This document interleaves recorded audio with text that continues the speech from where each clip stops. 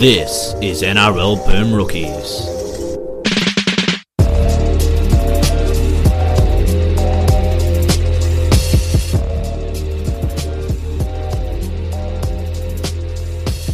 Hello and welcome to this week's episode of NRL Boom Rookies. My name's Dale and as usual I'm hosting. Matt Bungard is not here this week. Who knows where he is?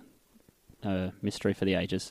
To my right, as usual, a man whose team has put up a win-loss record that looks like the registrar's notes at a Welsh hospital. It's Mitch Doyle. Still don't get it. No, I'm glad you don't because it's beautiful. Lots of L's and W's.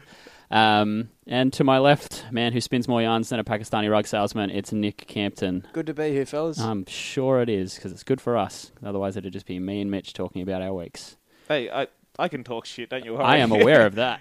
I'll do a solo pod for an hour and a half. Is that a challenge?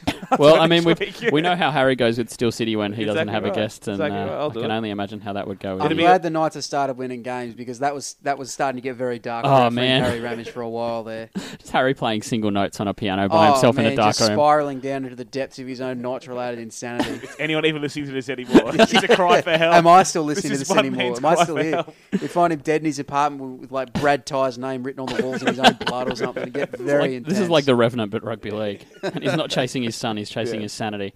Alrighty, into the first game of the round. It's Canberra 26, Canterbury Bankstown 10 at Bruce Stadium in Canberra. Aidan Caesar is the greatest player in rugby league history, yes or no? double yes. Double yes? But probably this round's best player. Ooh, I, that's a big call too, probably. but good, I like it. Aidan Caesar's someone that I think a lot of people who were, a little bit up on footy expected big things since his first couple of seasons at the Titans. And he's one of the first people to admit that it hasn't quite gone as well as he would have hoped in Canberra, like for a variety of reasons. But this was the first game, I think the first 80-minute period, where I thought, yes, this is the Aidan Caesar that I thought Canberra were getting all along. Yeah. There's been flashes. There's been, 20 minutes here or a half there at times. This was the first time where I thought, yes, this is the fella I thought we were getting. Yeah, it's taken a while to get there. I mean, the last good moment I remember me having is at 40-20 last year, and that's, And that was really good, though. But, yeah, Let's not again, sleep on that. Again, a flash of brilliance. 40-20 shouldn't stand out so much as like I only highlight it for a player. But that's what his year was last year. But yeah, I thought when he was going to Canberra, one of my very terrible signing of the season picks. I'm pretty bad at those, but Yeah. I had him down as one of the signings of the year, and that didn't really work out, and it hasn't worked out. We saw him thrown at hooker the start of the year. Didn't enjoy it. The most visibly, I don't know, a guy enjoying his footy less I don't think I've seen on the footy field. But yeah, it was good to see him on Thursday turning around, and Canberra really turning around. I mean, I thought Junior Paulo had his first really good game in a while too for the Raiders. He did, and he showed that even though he's probably still carrying a little bit more timber than him or the Raiders would like, he can still put out big minutes. He can still give you 50 good minutes a week. I like that switch of having him start and having Boyd on the bench, because I think Boyd's only good for about 30 on a good day. And I think it's just easier with your rotations when you've got the bigger minute guy starting.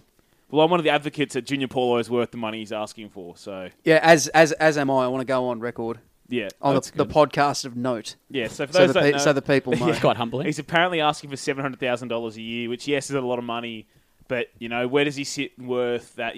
Paul Vaughan's on 6 to 650. 700 is what it costs to keep him. What's an extra 50k? Or And plus, I mean, of course, we've discussed it on here before, but you've got to pay the Canberra tax to keep people down there. As much as we hate that, but it does happen. And is he as good as Paul Vaughan? Possibly not, but he's going to ask that money and he's going to get it. I think he might actually be a more talented player than Paul Vaughan, just not playing that well at the moment. I think in terms of sheer talent, they're about level. Yeah, I don't think Paulo is right now. He's still quite good, but he's not the player he could be in the future. No, not at all. Do we think that Canberra's performance was down to the fact, as much as Caesar was great, and as we mentioned, there were players in different rotations, the fact that the Bulldogs are just god-awful at rugby league? I think that plays a part in it, but at the same time, I think Canberra's aggression, both with and without the ball, and just having Caesar's kicking game to work off all the time just made such a big difference. And I think the final scoreline was 26-10 or whatever. Canberra could have won this by 40 points because they left 4 tries on the board in the first half and then 2 more early in the second. Yeah, you know what I mean? They went down to 14 players, and credit to them compared to the first 4 rounds. I think everybody's predicting, well, that's it.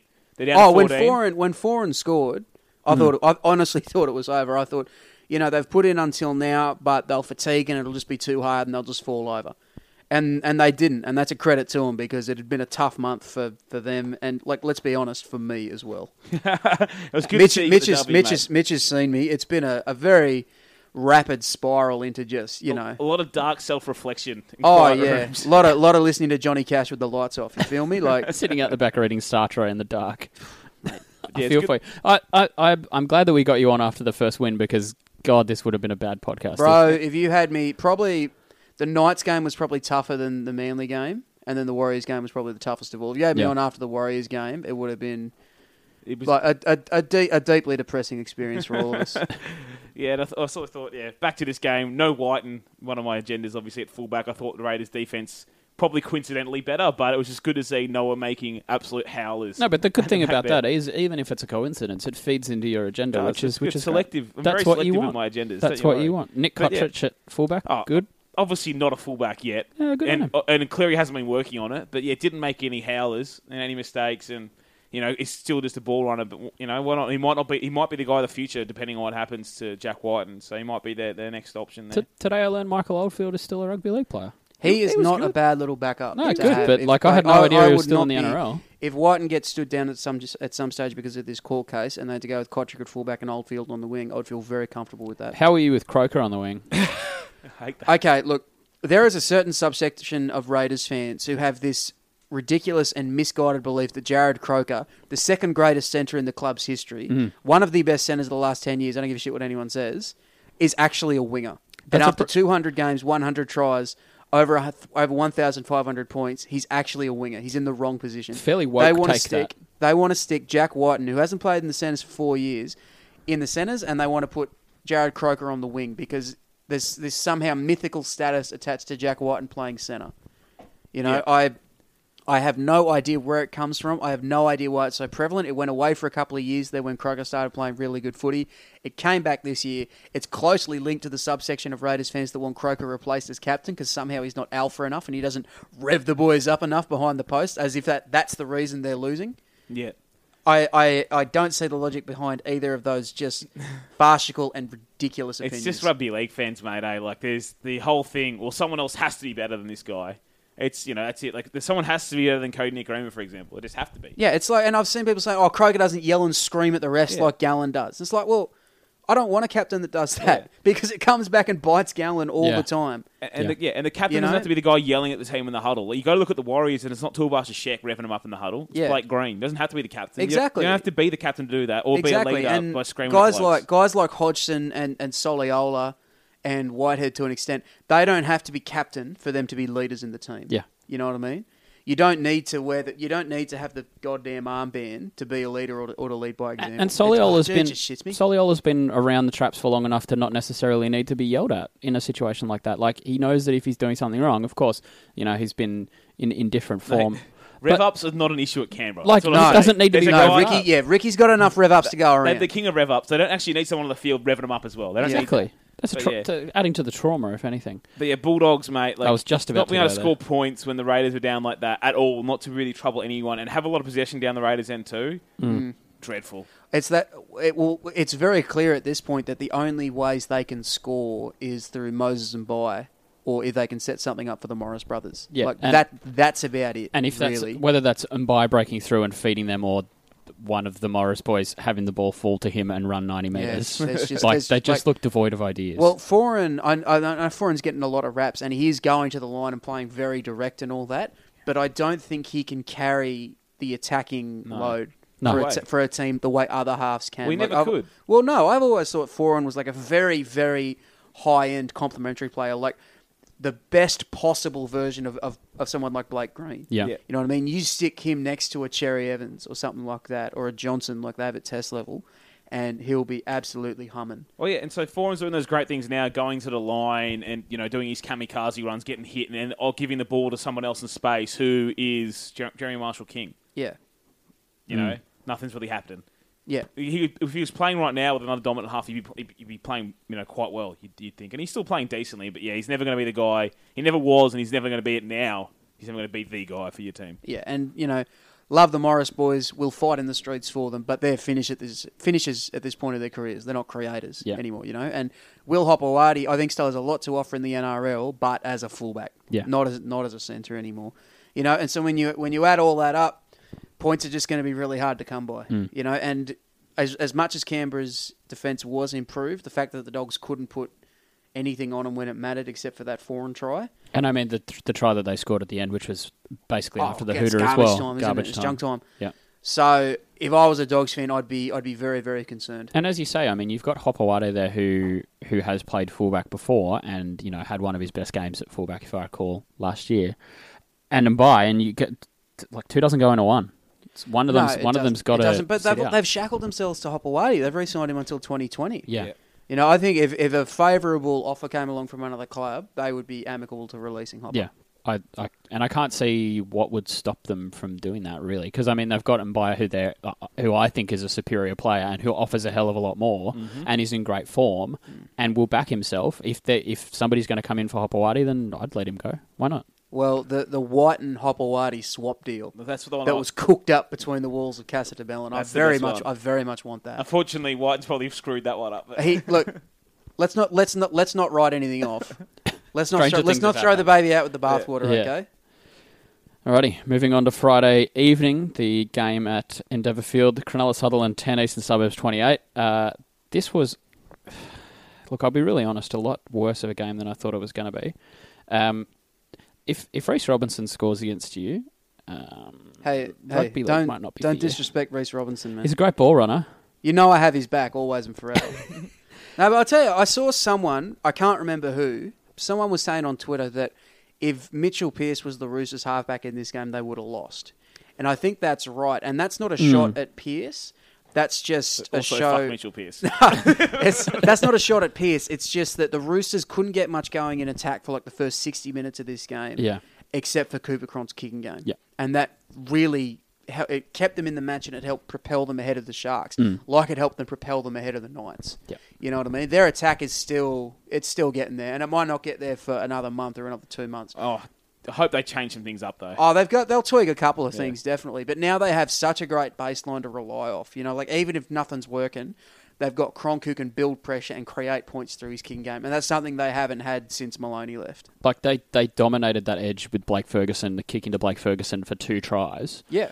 And the sweep play that they play out the back with Cronk playing to Keary and then out to the edge. Like every time they do that play, every time they pull that play in the red zone, they look like scoring. Teams just don't look like they know what's going on. Well, I think the Keary-Tedesco combination is really the key for them because Keary's able to get up to the line and dig into the line so quickly that it creates space either for him or Tedesco. You know, and that's what got Teddy's try in the second half, coming off Keary. So I think that's the thing that's the thing to focus on. And Keary's pace, as you were saying, is not necessarily just that he digs in, but the fact that he gets to the line faster than I think the line expect him to get there every time, and that he forces them into a decision. And I think there was an incident in this game where, as you were saying, Tedesco scored, and he puts doubt in defenders' mind every time he goes to the line at speed, whether that's cutting in or following the slide. Every time they've got to make a decision, and there were a number of instances in this game where they just get caught in 2 minds and they can't make a tackle. Well, I hate the Roosters' sweep plays currently because they brought Jason Taylor back and he was the guy that did good things in 2013, but their attack a lot of the time looks like 2013 rugby league. But there is one play where they do switch Keary back. They kind of reverse the sweep back, so Cronk looks one way, but then they come back. Keary comes back on a hard angle. Yep. That's a nice play, and that thing, it's led to points for them and for Tedesco on the try that side of that. But I would like to see them, shake that up a little. Yeah, in get the a bit coming more weeks. varied. Bit more varied. And like Cronk's one of the best guys. It probably is to me the best in the game in getting a team to the right points to run the right plays. But currently the playbook isn't that impressive to me. But his kicking game and other things are just happening. When you've got a talented roster, things just happen. Yep. But I think the other real positive for the Roosters in this game was their forward pack, which has been sort of knocked around a couple of times this year, and were knocked around a lot by the Warriors. I think this was Talcaho's best game of the year. Thought it was Cordner's best game of the year. I know he hasn't been great, but I think the move to the bench is a good one for Hargraves. yeah, I feel like he's still got to I feel like he's got to earn the spot back if they're going to even start him.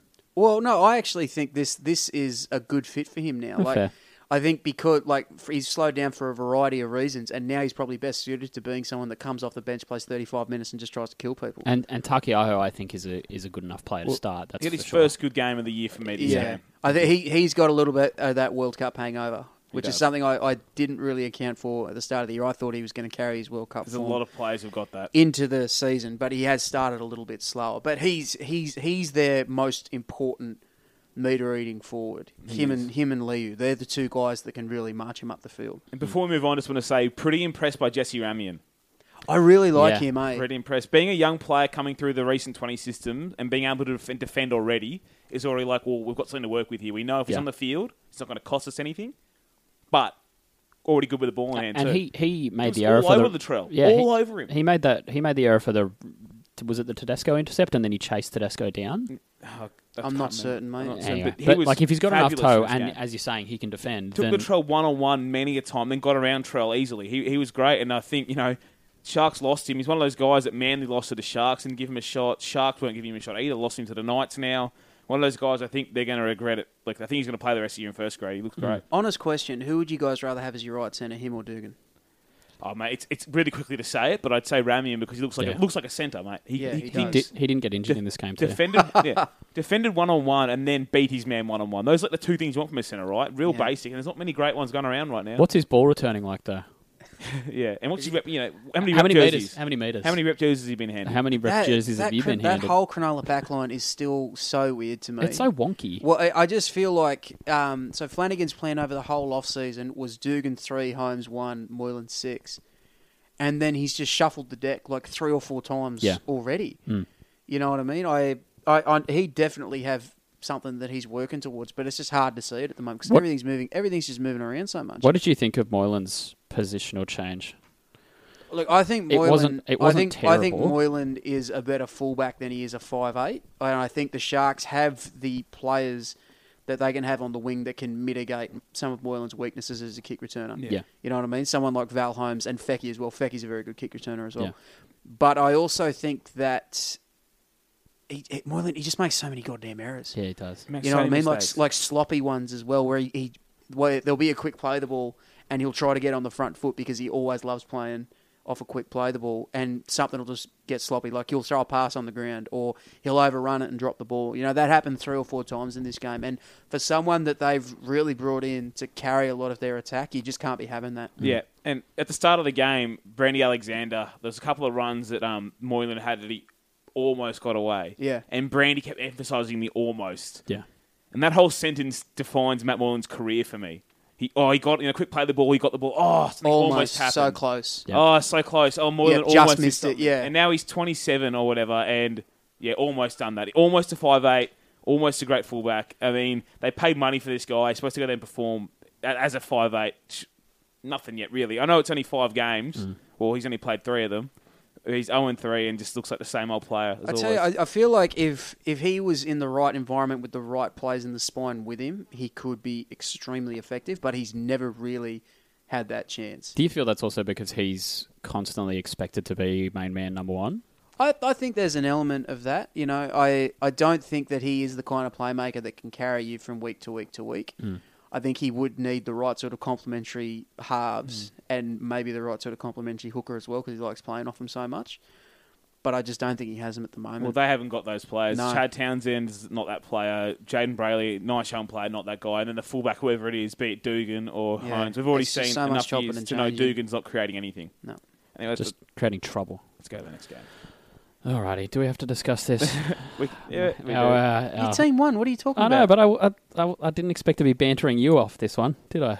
Yeah, true. Actually, this is why Bungard's not showing up, isn't it? Should Yeah, we it is. get him on the blower Dial him just to Dial him in. just to He's drop some takes? Hang on, we'll just listen to his takes. Well, that's it. Yeah. Alrighty, I'll fill in. St George Illawarra 16. They just weren't that bad. I feel like they deserve to win this game. They got so they like Matt Moylan almost just don't get so it with this close. team. I just don't understand. They dropped the ball a lot. Yeah. Burgess boys were great. So, yeah, South did get close, though. Cody Walker had that 10 minutes there. I really thought Possibly we on were the going to take. lose. I really thought we were going to throw this away, I'll be honest. Yeah. The forwards, everybody, it's not just the forwards, everyone looked gassed, like completely stuffed, like they've been running like that had run for 4 games before this. Yeah, but it's a positive to me. People are going, the Dragons are shit. They're not that good of a team actually in this game, whatever. But to me, again, great teams win these games. Yeah. They're 5-0. They didn't play that particularly well. And yeah, they got close in the end, but they controlled the game for 75 minutes anyway. And the thing is, they could have easily won this game by 20 points because there was the 2 Nene and McDonald tries disallowed. One through a contentious refereeing decision, and one that he should have just put that down. And there were a number of other times where they came very, very close to scoring. It was just a tiny little error in execution, or it was really good scramble defence from South that they're not going to see every single week. So while South did come back very, very strongly, and I don't want to channel Bungar, but I think South were rather brave and sort of so Pyrrhic victory. They just sort of hung in there and gave a lot of effort and didn't go away. But I don't think this was a true measure of the football team Saints are becoming. No. And I mean, if you get away with an average Hunt and Widdop game and win, you're pretty stoked. Because Absolutely. those 2 guys, when they're off their game, they can kill your footy side sometimes. When they just, they're guys that like to try things. And when they're not working, Hunt can go into his shell so he can win it. But they were both, they won without those guys playing well. One thing I really did like, though, was for the Dufty try that as soon as the ball hit the ground and there was a little bit of a chance, Dufty was just screaming up looking for it, attacking off turnovers like that.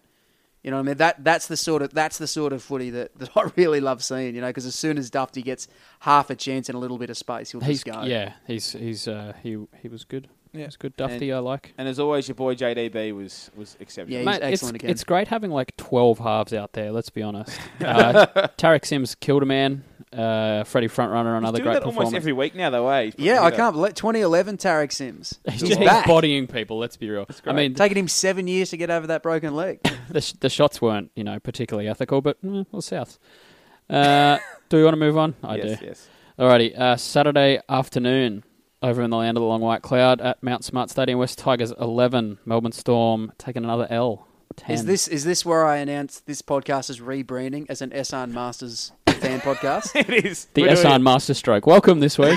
There you go. So, look, I didn't necessarily see this coming, but I think I may have tipped the Tigers this week. I wanted to. I wasn't brave enough. No. I wasn't man enough. I didn't. You weren't brave like the Tigers. I didn't trust myself like the Tigers trust each other. No, you know what I'm saying? I did not have that faith. Wow. I think you can really tell the sort of team that the Tigers are turning into from their 2 games against Melbourne. That first one against Melbourne, they were on the ropes nearly the entire goddamn time, just hanging on, and then getting one late. This time, they looked much more comfortable competing with Melbourne, set for set in the middle of the field, going to and fro.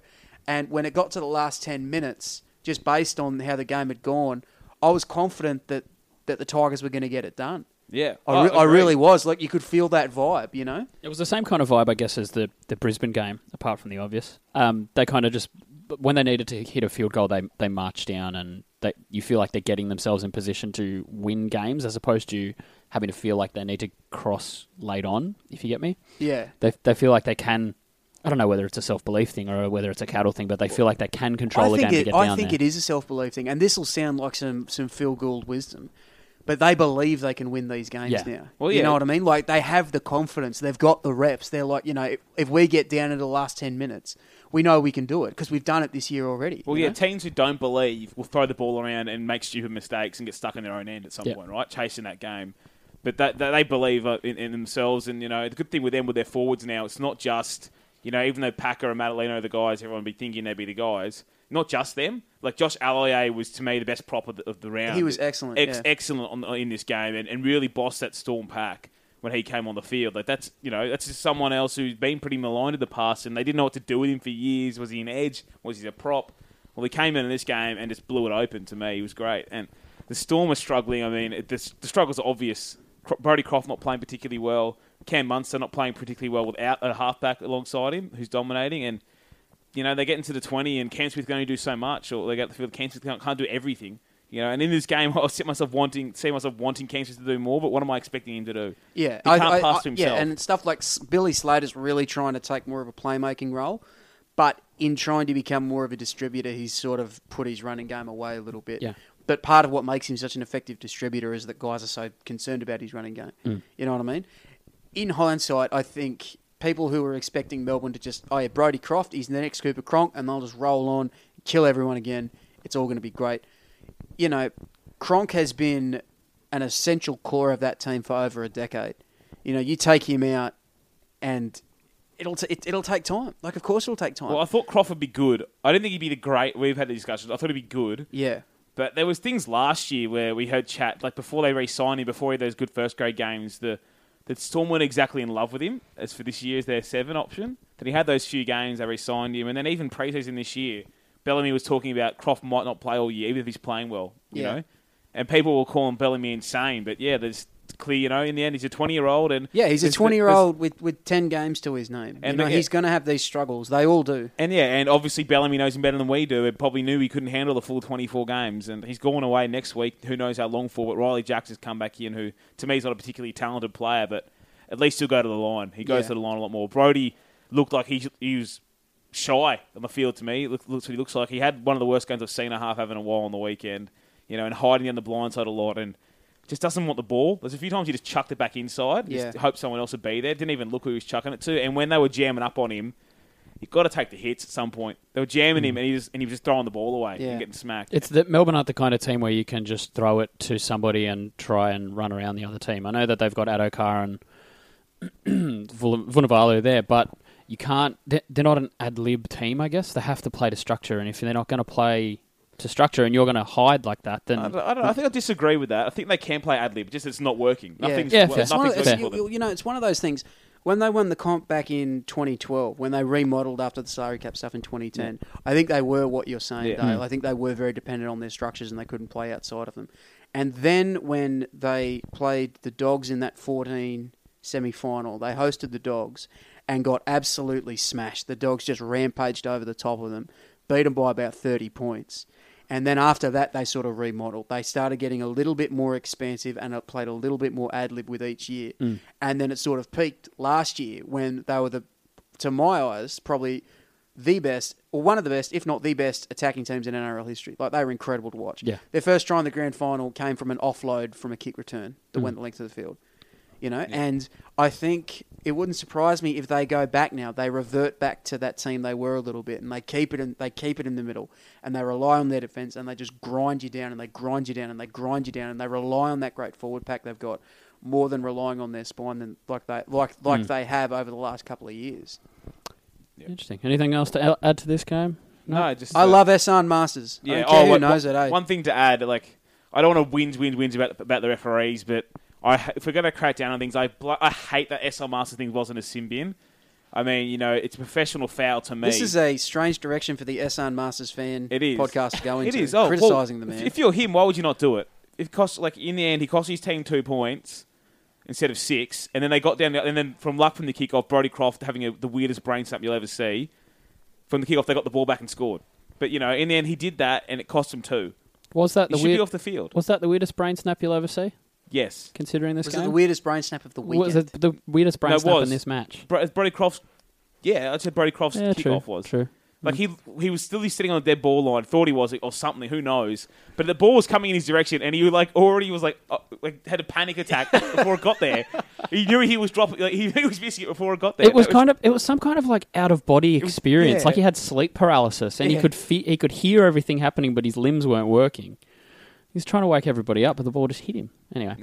Just before we move on, big shout out to Chris Lawrence, who I thought had his best game as a second rower on the weekend. West Tigers' all-time leading try scorer now? He is. He is a goddamn hero. Well, it doesn't hurt that Luke Brooks is playing the best footy he's played in a long time. True. That's true. Running and Brooks, and playing direct as well. Brooks loves that flat pass to the second row so much. That is his favourite play in the world. But when he's running himself now, it works. He used to just throw it all the time when he was drifting sideways. When you go straight, Luke, and then you have other options moving around you, it works. I'm loving the Luke Brooks comeback. So am I. It's been a time coming.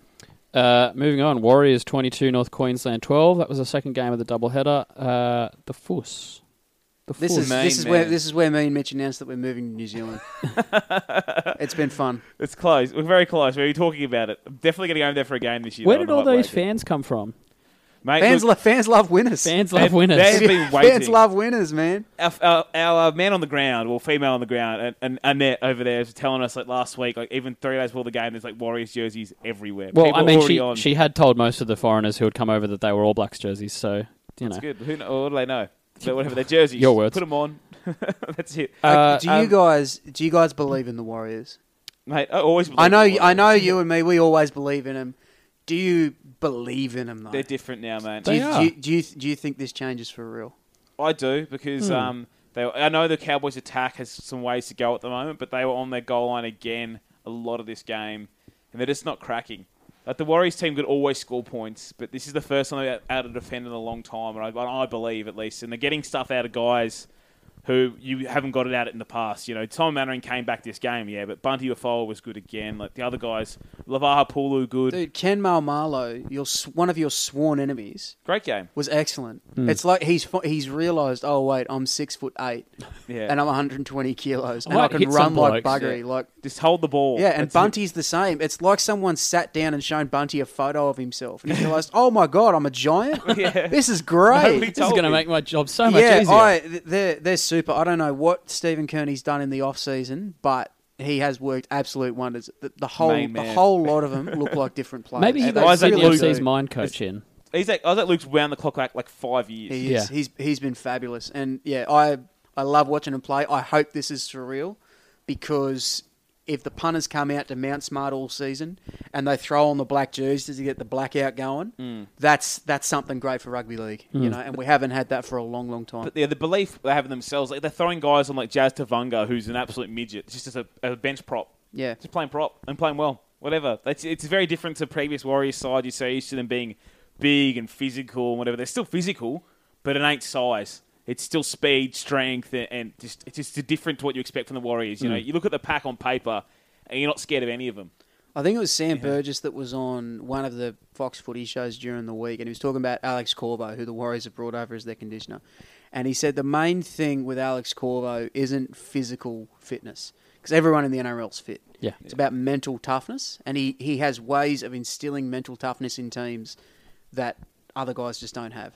You know, and that's the way they're playing at the moment. Yeah, well, you know? can see the loss of him at the Broncos and the gain of him at the Warriors currently. It looks evident, you know. The Broncos also look unfit in general, let alone, you know, just physical fitness. But there's a difference there. Is that part of their Warriors 30 for 30 or whatever it is? Yeah, it is. He's in Corvo's- that thing? The first episode is pretty much Alex Corvo episode of the two episodes. But yeah, this is one of those games that, you know, the negatives of the Cowboys as well have been really highlighted. What we've been talking about for a while. Yeah, and stuff like, you know, the Cowboys, their rise to prominence was on the back of a really terrific forward pack and a really terrific spine. And when you have those two things, it can carry outside backs that just sort of do a job for you. But once that forward pack isn't as dominant, and they're not at the moment, and once that spine isn't clicking like it was, and it's not at the moment, those deficiencies really get shown up. You guys saw the Malmalo try, where Carter just busted through from 60 out. I can't remember the last time the Cowboys scored a try like that. Any player that wasn't Morgan. Yeah, exactly. Busted They have real trouble scoring long range tries. They have for a long time, and they have real trouble playing outside of their structures. I think the year they won the comp, they were last in the comp in offloads. Yeah, well, You know? when they won the comp too, they also scored, I think, 2 tries from over halfway the entire season. They won the comp. Yeah, that is a ridiculous statistic. They just don't score from over halfway. Yeah. And it doesn't matter when you're playing as well as they were, but now you said when you're not getting down the field as often, your spine isn't really clicking, you can't run your set plays to the same level, you can't break the game open. Yeah. Is it the old adage of you've got to earn the right to play wide as much as you've got to offload the ball when you're going a through? little bit. I always thought of it like the Cowboys were so good at getting exactly where they wanted to go and then doing exactly what they wanted to do once they got there. Yeah. You know what I mean? And that's just gone down just a little bit. Just a little bit. And Thurston's not finished. That's Yeah, I think all that talk's a bit premature. But he obviously is not playing as well as he has in the past. He's come back injured. He's old. It's harder to recover from injuries when you're older. Hasn't played a lot of footy in a while. And then the team isn't rolling either. You know, Yeah. he's not he can never. Well, he'll never be that guy from 10 years ago. It didn't matter how the team was going. He'd be best on the field. You know, he can't be that guy anymore. He's old. You know. He's 34 years Exactly old. right. Most guys are retired by now. Exactly right. And it also doesn't help that, you know, Michael Morgan's now been asked to step back and he's underdone a little too. And it just looks like I think that's probably a bigger part of it than people he wants thinking. more ball. Well, why wouldn't he? Why was wouldn't he? great. After they went so well last year, when you know, there's Mick Morgan, you the man now, dog. When he had to sort of slow down a little bit, Yeah. it's hard. It's hard to go back to that secondary role. It is, and I know their structures are to have Thurston play both sides of the ruck. You've got Morgan plays right, Coop plays left. Teams are on that now, though, eh? So, yeah, teams are onto that. And Coote's playing this week, and I'm sure they'll stick to that. And I know Greeny likes playing out of problems. He's a loyal guy and whatever. But to me, you just should have Morgan playing second row receiver both sides now. Just get him more ball to him, have him more involved. And Coote can still do Coote things, but Morgan just needs more ball. You know, and he hasn't even been running the ball that much either. That currently, just get the ball in the hands of your better players more. Get it into his hands, not Jarvid Bowen's or Justin O'Neill's. You know, one of those guys. Yeah, I'm with you. Yeah. Pretty hot take that. And then they've lost Jordan McLean, so he's going for 3 months. We had this discussion. yeah, we did. So That's not good. me and Mitch had spoken a couple of times about how they were using Jordan McLean, so I don't think he'll be a huge loss because they're using him the way they use all their forwards, which is like right up the goddamn middle, like up the guts of the fucking footy field. Melbourne didn't use him like that. Melbourne liked to use him 2 or 3 passes wide, get him matched up on smaller defenders. Like you match him up on a half or a centre, or even some of the smaller second rowers. He'll get over the top of him and he'll get you that quick play the ball. I don't think he has the sort of athleticism, like the speed over 10 odd metres to punch it up the middle all the time. Because I don't think it's a coincidence that once Melbourne started using him that way, that's when he started getting into rep teams, and that's when he started getting that sort of buzz that he's getting right now. So I think he'll be a loss because he's a talented player and they'd plan to have him, but I don't think it's a crippling one. yeah. Alrighty, Yeah, moving on. Anything else to add? No? Alrighty. So, Saturday night, our time in God's Country, the Hunter. Newcastle 15, Brisbane 10. Mitch, what have you got to say for yourself? I'm definitely in a better space than I was on the night. There's issues with this team. I think the 3 biggest issues I think the team has are fitness, confidence, and their yardage kicking game. And fitness and confidence can be fixed. If Milford was fit, they win the football game. It's that simple to me. Like Milford made 3 line breaks, scored off one of them, but made 3 line breaks, and the moment he got through the line was looking for somebody else, and fucked up both of them, the first 2. You know, and whilst I think he's in the shape he has to be in to play first grade, he needs to be a Nugget. He's a Nugget now. He's still not fit. You know, and a lot of the players are like that. Jack Bird's both fat and unfit, and he has no excuse to be fat considering he only had a shoulder injury.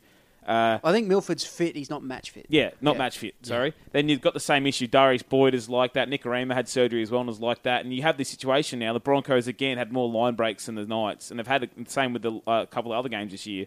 They'll break the line, look around, and there's absolutely nobody who's got the legs to get there and support. Yep. Nobody. Unless the break happens near Jimmy the Jet, we're not going to... we've got no one to go 2-1 at the fullback. It's bizarre. That the fitness is part of it, and then confidence as well. That confidence in that team, it comes with the fitness, like confidence to back yourself. Milford, if he backed himself the first time around Ponga, he beat him anyway, but didn't want to go around him. Jimmy the Jet, if he probably tried to go around Ponga and drew him more, Cody probably scores. But there hasn't been that confidence in the team. It feels like, I think I said this last week, it feels like a park footy team that's turned up on the first day of the season and expected to play well. Well, they definitely expected to play well again in this game. There's definitely a bit of arrogance they shouldn't have, I feel, in the team as well. And then when we're down, we just do some stupid shit to try back in a football game. Yeah. It's like try to fix it by... Love my boy Pangai. But in the last 10 minutes, we're actually getting down the field pretty well. Then he puts that chip kick in on the second tackle with Jimmy. Boys. Mitch puts his TV out the window at this point. Do you think part of it is, like we spoke about before with the Tigers trust their structures and will keep going back to them. Do you think Brisbane have the structures to fall back on? Because those guys that you're mentioning, like Nicarima and Pangai and Milford and Roberts and Bird, I don't think of those guys as players who thrive in a structured, simplified game plan. Like they're just, again, this sounds like a Channel 9 commentary cliche. They're footballers. Yeah. You know what I mean? They don't play inside the system. They play whatever they're going to see. Yeah, they play the game that's in front of them as opposed to playing, exactly. Make sure you get to the line and then pass to exactly. X. So when they do chase points or when they're chasing a game, it's a little bit like Canberra. They can get so frantic, you know what I mean? Because the only way they know how to play is the way they play. Yeah, and they did bring Kevy in to be more structured and it wasn't working and they're going away from that. But 2 days to prepare, it wasn't going to be completely gone. You could see it more. Milford was going just around the field a bit more in this game, and two of his breaks from dummy half, just getting involved more. But yeah, they're not a team that can fall back on structure. They're not great in structure. Darius Boyd is good in structure. Almost the rest of that back line isn't. Yeah. And there's one of the bigger issues too. It hasn't been called out by many people. But I think Matt Gillette is currently our worst player in our starting 13 in form. He's our worst player to me. He's supposed to be an Australian representative, supposed to be the best defender in the competition, one of the best back rowers in the comp. But not only is defence fallen to the wayside, that Nikorima's getting isolated every game. It's supposed to be his job to cover Nikorima. Yeah. But in attack, he's also not straightening on that right edge. And what ends up happening is you get Nico drifting, which is Nikorima's game. He's going to drift. He has to be allowed to drift. That's how he plays. But if Gillett doesn't straighten, Nico keeps drifting, eventually end up shoveling the ball out, and then it ends up with Jimmy the Jet, 5 metres from the sideline, already cutting back infield. There's just no space being created on that right edge. And the one time Jimmy got space in this game, which is from our own end, he literally skipped outside 4 players when he had space at the sideline. He went around 4 players and got away, and they're just not creating space. Gillett's playing terribly, and the Moose is still putting up numbers, but Maguire's not playing like himself either. I mean, we don't need him being out there to do 15 hit-ups for 150 metres. There's a couple of guys who will make metres in the team. Him and Gillett need to be making an impact in defence, and they're not doing it. I feel like we saw that when we went to the Wests game and we saw that live. I'm not sure whether it was Gillett on that edge, but he's just constantly going sideways, and then eventually you've got to throw the ball over the sideline. Yeah, it's terrible. You can't expect every time to run at a 45-degree angle the defence to back off and then throw a miracle inside pass to get through them. That's not how it works. But, I was saying the other day, I think they're really missing Adam Blair.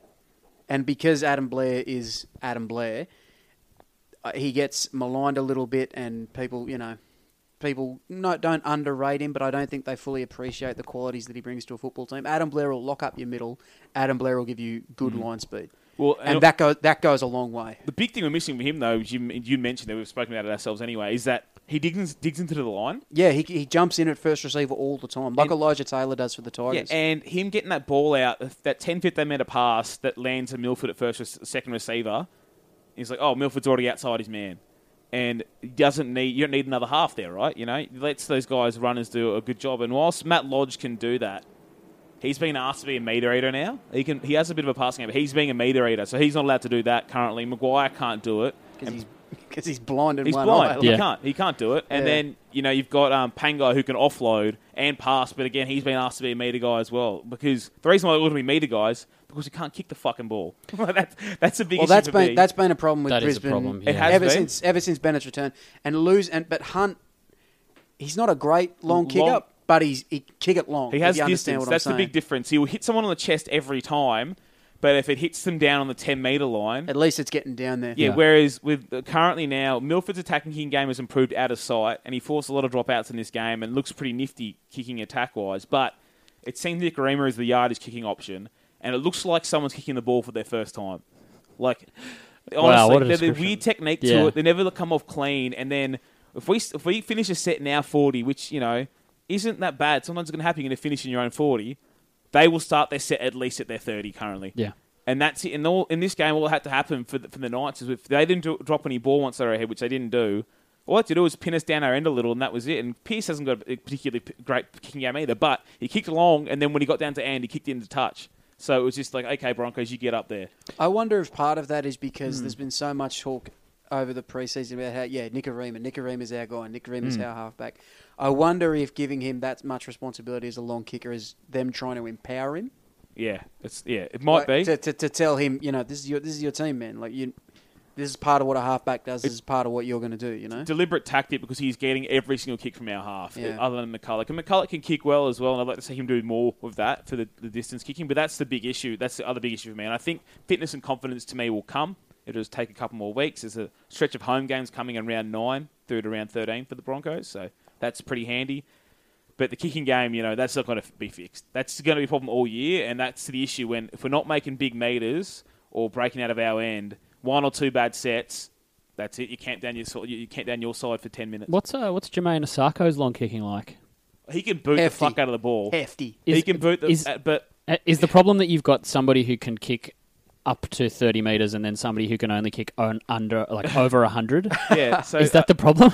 I don't know if you can bring a winger in, but maybe that's an well. option as well. I think you'd struggle because as soon as the winger comes in field, the defence knows it's going to him. Also, who's chasing the kicks? Exactly, who's chasing the kicks. Good point. Can he kick it to himself? So when it comes to Canberra, on a 1 to 10 scale of panic, I'm like an 8 on a good day and a 10 on a bad day. Mitch doesn't panic a lot about the Broncos, but where are you at the moment? Yeah, I'm pretty level-headed with most of that stuff, which is... I think it's just the faith I've had in Wayne, which could be misguided these days, but I don't think it is. And I'm still only at like a 3 or a 4. I'm certainly, at the start of the season, I was still at a 0, despite knowing I didn't want Nikorima as my halfback. I was still at a 0, but I'm still at a 3 or a 4. There's a couple of things that are issues. Jack Bird being fat is a big issue for me. He makes me feel good about myself. Yeah, well, it makes me feel like there's hope. Campo had said it before to me, and I'd said it on one of our first pods of this year, that I expected him to be the consensus worst signing of the season by mid-year because he was going to come in underdone and he was overweight. Doesn't mean I don't think he'll be a good signing for the long run for the Broncos, but coming in this underdone and just, I don't know, he doesn't get involved. He wants to put the ball in his hands more, and he's not doing that, I don't think they can expect him to while he's at centre because he's just never done that. He's never been a centre with a great work rate or anything like that. He hasn't, it's weird that I've got to the point that I feel sorry for James Roberts because I should never feel sorry for James Roberts. He's fucked up 10 times in his life. He's lucky to be playing football still, whatever. But when I see him out there slogging his guts out and getting terrible ball, I feel for him. That's it. Anyway, let's talk about the Knights for a second. Yeah, I did want to get under that. Credit to them. The edge defence was pretty bad still, but they the scrambled. Knights at home are going to be a tough out all season. They didn't because that crowd gets behind them and they just start playing. They just start playing harder. And I'm with you. I didn't think they were particularly refined with their play on Saturday night. I didn't think there were great technical improvements from the losses to the Roosters or the Dragons. They were just going harder. They went hard. They were just going harder, and it might be tough for this team to learn how to play away from home because it would be such a difference playing before 20,000 screaming Novocastrians to 10,000 Roosters idiots. But that's something they're going to have to overcome. 10 is kind. Yeah, well, exactly. I mean, officially 10. They played well, then they didn't give the game away, which is all they were asked to do in this game is defend solidly. There were still gaps on the edges, but they scrambled all right and didn't give it away. Didn't give away any dumb penalties or make any stupid mistakes in that game at the back end when they could have. And that's it. That's credit to them in that regard. Don't feel like they just threw the ball to Ponga and said, please help. There's a fair bit of that going on. Ponga, to be serious, throwing the ball to him and asking him to do stuff, it's not the worst strategy. It's not the worst. I've seen worse ones. Ponga had a good game. Ponga didn't have the blinder lights out, oh my God, he's the next Lockyer game that some people are talking about. I'm a big Kalen Ponga fan, same. and I love how he's energised that team and that fan base. But he's getting to the point now, you guys remember what it used to be like on Channel 9 with Sonny Bill and Burgess? Yeah. It'd be things like they'd be standing on the blind side and their team would go to the open side and score, and someone would say, put that down to Burgess, drawing him with his presence. This happens with Ponga on the blind side. You know what I mean? And I don't want the hype machine to consume Ponga and make fans turn on him in that way. He's a lock for Dally M top 5, possibly easy. top 3, easy. And he's getting the Aaron Woods 1 points every week. Every time they lose, he's getting 1 point. Well, it doesn't help. Danny Badiris, I love Danny Badiris. Let me preface that by I admire Danny Badiris. His 2004 season is one of the greatest seasons I've ever seen of anyone in my entire life. Danny Badiris really, really loves the Knights, and that's great. But if he's on a Knights game, all he's doing is talking about Ponga. Yeah. And talking about Ponga and how good he is and how he's changed the club and all that. And that's all great stuff. But there will come a point where that reaches critical mass and that causes a Ponga backlash. You know what I mean? That's coming. We could reach peak Ponga. We could. No one escapes the backlash. No one. Exactly right. They don't. It's Australia. That's what we do. Yeah. We rip you down if you go up. That's it. We tear you down. Moving on? Yep. Alrighty. Possibly the game of the round. This one. Parramatta, no. Gold Coast 32, Manly Warringah 20 at Marley Brown Oval in Gladstone. My favourite venue of the season already. Any ground that has a Bunnings and a Dan Murphy's and a Leagues Club with a broken window, I'm about. My plan would definitely have been to have gone and got a Bunnings snag and a 6-pack of Woodies because you're in Gladstone, you've got to drink something. And gross, you can get a camp chair at Bunnings. You may have been able to sit on the pitch at this venue. Can we put a Bunnings into ANZ? We're redevelop it. Just do it. To be fair, once they move those stands in, there will be enough space. Yeah, why not? So, something small like Ashfield or the old Rose Bay store. This is a great game. I thoroughly enjoyed watching this. As I said, Gold Coast 32. They ran away with it in the end. Daly Cherry Evans was Manly's only good player. Yeah. So I tell you, the change that the Titans made having that James Wallace arrow middle, has completely changed the trajectory of their It's season. almost like it has should have altered them happened the whole irrevocably. time. They'll win the middle battle most weeks. Yeah. They just they will. will. Those guys, good in defence and with the ball in hand, all hit hard. It's just what it'll be. And Jai Arrow, I'm so happy for him. Yeah, I'm a Broncos fan, happy for him. I'm not bitter we lost him. There was no role for him at the Broncos. I'm happy for him. And I said to you, round 2, I thought he might play for Queensland. I'm getting pretty certain he's going to play for Queensland this year. I think he might as I well. think he's going to. He's been great, and he got 2 tries in this game, but that's not where his involvement came from. Hitting hard again, driving that line speed, and playing a bit like none of this. I'll shift the ball around and lock bullshit. Yeah, Ryan it's just up James their guts can do that. He's all just the up time. the guts, hitting you Yeah. hard, Carrying defenders carrying for a couple defenders, of metres. good post contact, and just Really impressive. energy the entire time. He's so fit. Energy Yeah. the entire time he's on the field. All 3 of their starting middles are so fit. Yeah. And Wallace, James, they can all play big minutes. Like they can all play 60 plus without many worries. And then once you've got a platform like that, and you've got someone as talented as Ash Taylor working off that, like he doesn't need great players around him to score points. No. But having said that, I think Kane Elgey is putting together some of the better footy that he's had since his knee injury. Yeah.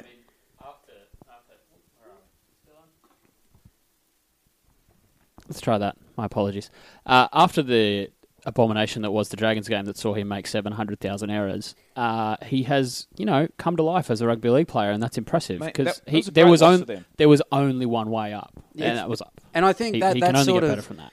that sort of shocked Garth Brennan into making the changes that he needed to make. I think he realised that Cartwright at lock wasn't tenable anymore. Lart's not my guy. And Latu, has his role in a first grade team, but he can't be the guy that they thought. Well, he can't be the guy that they thought he was going to be. Well, no, they're better. Like Morgan Boyle and Max King are more talented than him, and they run harder, and that's it. They're better players. I wonder if, as you were saying about the fact that they're just hitting harder up the guts, they were so roundly beaten in the forward battle by that Dragons pack.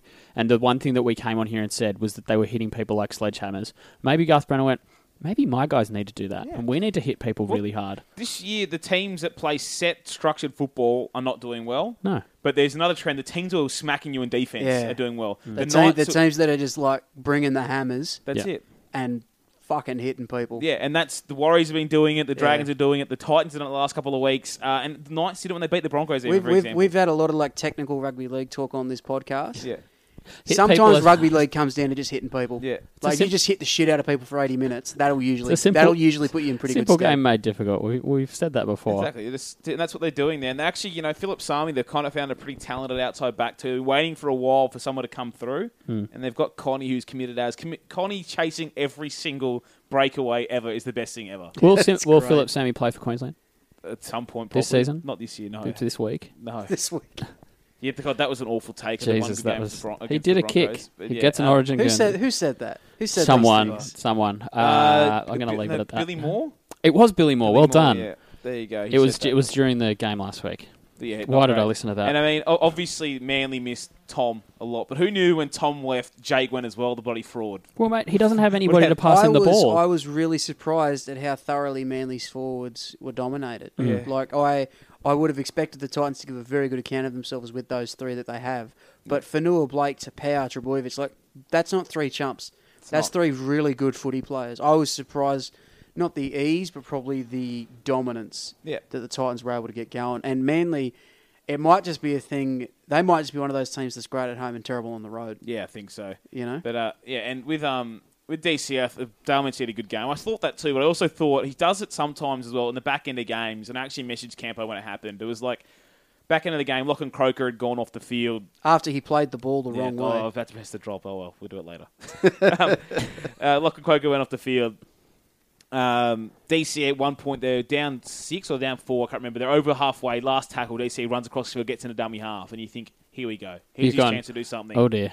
No, just gives it to Coruscant. Shouldered to Coruscant. Coruscant kicked it dead. From that ensuing set, the Titans marched up the field, ended up scoring through Tony Don, And that was it. and that put him up by 6. And that was the buffer they needed. Like that was the break. Yeah. And the flip side of that, for example, if someone else has done something different, Milford's having a pretty down season, right? Had a good game on the weekend, but same situation, like 10 minutes to go, team are down, need someone to score, goes in dummy half, and what does he do? I'm going to do something. Yeah. The big players have got to do that, and Milford hasn't had a great year, but that's it. In those moments, ECE's got to, I'll pick the ball up. I don't know what I'm doing, but I'm doing it. I'm doing it. I'm Yeah, the guy. I'm Tom's doing not here. I'm the guy. Yeah, exactly. And that's like, you know, if you've got the hefty contract, if you've got the captaincy, that's what you've got to do. You've got to own those moments. And if he buggered it up, if he kicked it halfway into the Bunnings car park, if he'd hit it so hard it landed in the Dan Murphy's cool room, okay, that happens. But at least he did it. Yeah. At least he decided, you know. Oh, Ben Hunt is sunken with disappointment.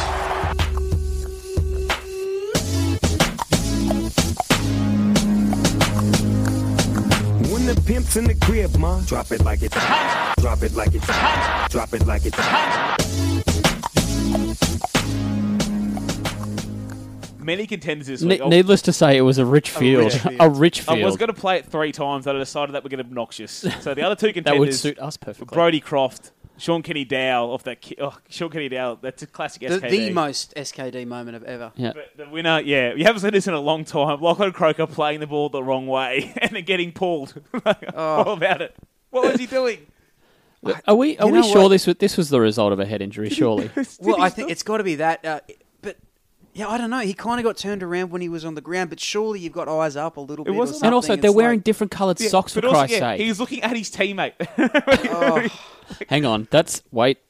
Hang on. He's meant to be... wait, what's happening? It's Yeah. it's one of those things. It's going to get replayed for 1,000 years. We were discussing it. We were discussing it at work while it was happening. And Harry turns to me and says, "How do I describe that? He played the ball forwards." I was like, "Well, played the ball incorrectly." He said, "Yeah, but it was textbook. It was just the wrong way." Anyway, good luck to him. Hope he is not playing this week because he clearly needs a little bit of time off with that head injury. Do we have any other news? Any other drops at like it's Hunts? No, we've got another No, game, Josh. though. No, Josh Adokar. You didn't want to give him any love as well. No, Not those even are a my 3 noms. nomination. Adokar was pretty bad. That was a Ferguson moment, the old Adokar. Very much so. He had It was a Hayne Origin 107 moment. Yeah, it was. There, that's one. Well, one you could do one that for the Origin spotters 1 there. 2018 moment for Adokar. I'm here for Don't it. say that. Dreadful. That's why we got to pick Fergo. He's safe. Please don't. Parramatta 6, Penrith 12 at the Olympic Stadium on Sunday. Parramatta. Who would be a Parramatta fan that we know specifically? There is no way to say this without sounding condescending, but I thought Parramatta really tried hard. I know. Yeah, They they God loves a trier. Yeah, they really put everything they had into this game, and sometimes when you're losing, things just don't work. Like the execution just isn't there. The passes don't stick. The players don't have the confidence. But it wasn't through a lack of work. It wasn't through a lack of effort. They really put themselves out there in this one. And then you can see it, like, they believe in each other still, even though they're failing. They're a team. And Yeah. Nathan Brown put that hit on, for example, and you thought maybe this is the moment that they change that it this turns game. for them, but it just... They're in the 20, their attack just terrible. And there's so many times they actually end up in situations they should have definitely scored from, and they've just found ways to drop it. And I think the Broncos do the same thing currently with self-belief, at least. They just drop the ball somehow. They have a half break or a line break or a 2-on-1, and they just drop the ball. And Moses mentioned that in the post-match interview. He was just like, we cannot keep making these mistakes and expect to win footy games. Like, how many, they would have made a dozen errors at least, and half of them would have just been like, get the ball, drop it. And as you're saying, in the opposition's red zone, you cannot do that and expect to win the game. With 5 or so minutes to go, and Manu Ma'u somehow is in the centres, or 10 minutes ago, whatever, with 1-on-1, with 2-on-1 Christian Crichton, has got his winger. All he has to do is either go himself or draw the winger and pass. But he passes before, and he does either of those things, and then the winger gets put over the sideline, and it's like, boys, that was way harder to not score. Like, that was way harder to not score. Especially someone like Manu Ma'u, you think you just go, I'm doing this. I want to go hard and straight and move through this gap. But they're just finding ways to bomb opportunities. And then Penrith are like, it's a weird moment for me, but I don't know if I hate Penrith anymore, eh? Well, we got to get that on the record. Yeah, that's on the record. I just don't know. I watch these games and I'm not really cheering against them like I was. And I think I'm more tied to the Moylan hate than I realised, even though I hate Gus and Griffin. But Griffin I'm dissipating on as well. It's so long ago now. It sounds like one of those you don't know what you've got until it's gone moments. Yeah, but it's just like, well, once they started playing hard themselves, like they would have wilted in this game 10 times over last year themselves. But that guys like Fisher Harris have really stepped up finally, and Kikau is an entertaining player as well. And they're just, they're not a bad watch anymore. On your wedding day. Well, they've never really slapped anyone in the face the last few years, right?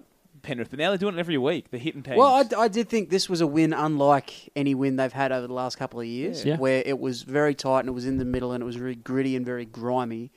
and they weren't able to just score their way out of trouble. They had to really graft their way out of trouble.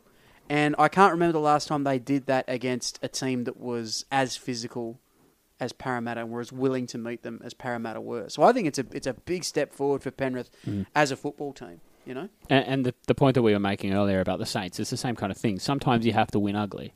And if you can, as you say, if you win a game like this, it'll give them confidence going forward, and confidence is gold. And I didn't realise, James Harris always had some talent, right?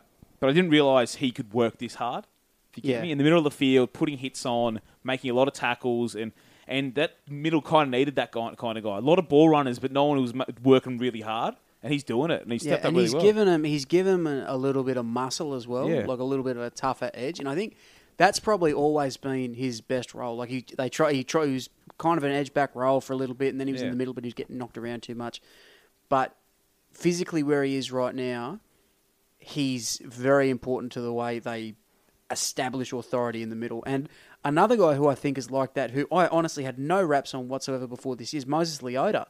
Yeah, what's going on there? I don't know. He's just turned into a goddamn caveman. Yeah, he's coming off the bench just killing people, and they haven't had guys like that. Like they've had guys like Merrin who, Merrin isn't going to knock the door down; he's going to pick the lock. That's the sort of player he is. And Tarmow's not going to knock you over. Tarmow's not going to do that either. And now they've got a couple of just bloodthirsty savages. And I thought Leota was in a similar kind of mould who could cut the ball a little bit, wasn't going to hit anybody hard or anything. He's just turned into a real sledgehammer. And you put some staunch in your pack, and I'm going to like it. And there we go. Talking again about teams now this year, you hit somebody, you're winning. It seems to be happening the first 4 or 5 rounds of the comp. You hit people hard, and you win football games. Happy with the sin bin? Yes. Good. I'm happy with every sin bin pretty much when they happen. Yeah, bin them all. I'm all for sin bins. I believe Masters and Ponga, in my opinion, both should have been bin. So I'm happy for this one to be a bin. I mean, it's as obvious as they come, right, to me. Yeah. Tap the ball. Sin binning Tim Manor. I thought we'd never see the day. When he came off, I said, "Geez, he looks like he needs a rest." I'm here for sin bins because I like the graphic they put up on the scoreboard.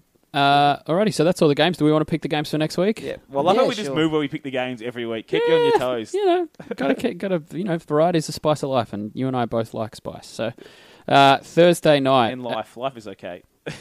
Debatable. For some. Eastern Suburbs versus South Sydney at Moore Park. Give me the Chooks. Yeah, you got to go the Chooks without Burgess, don't you? What do you reckon, by the way? South's better without Adam Reynolds?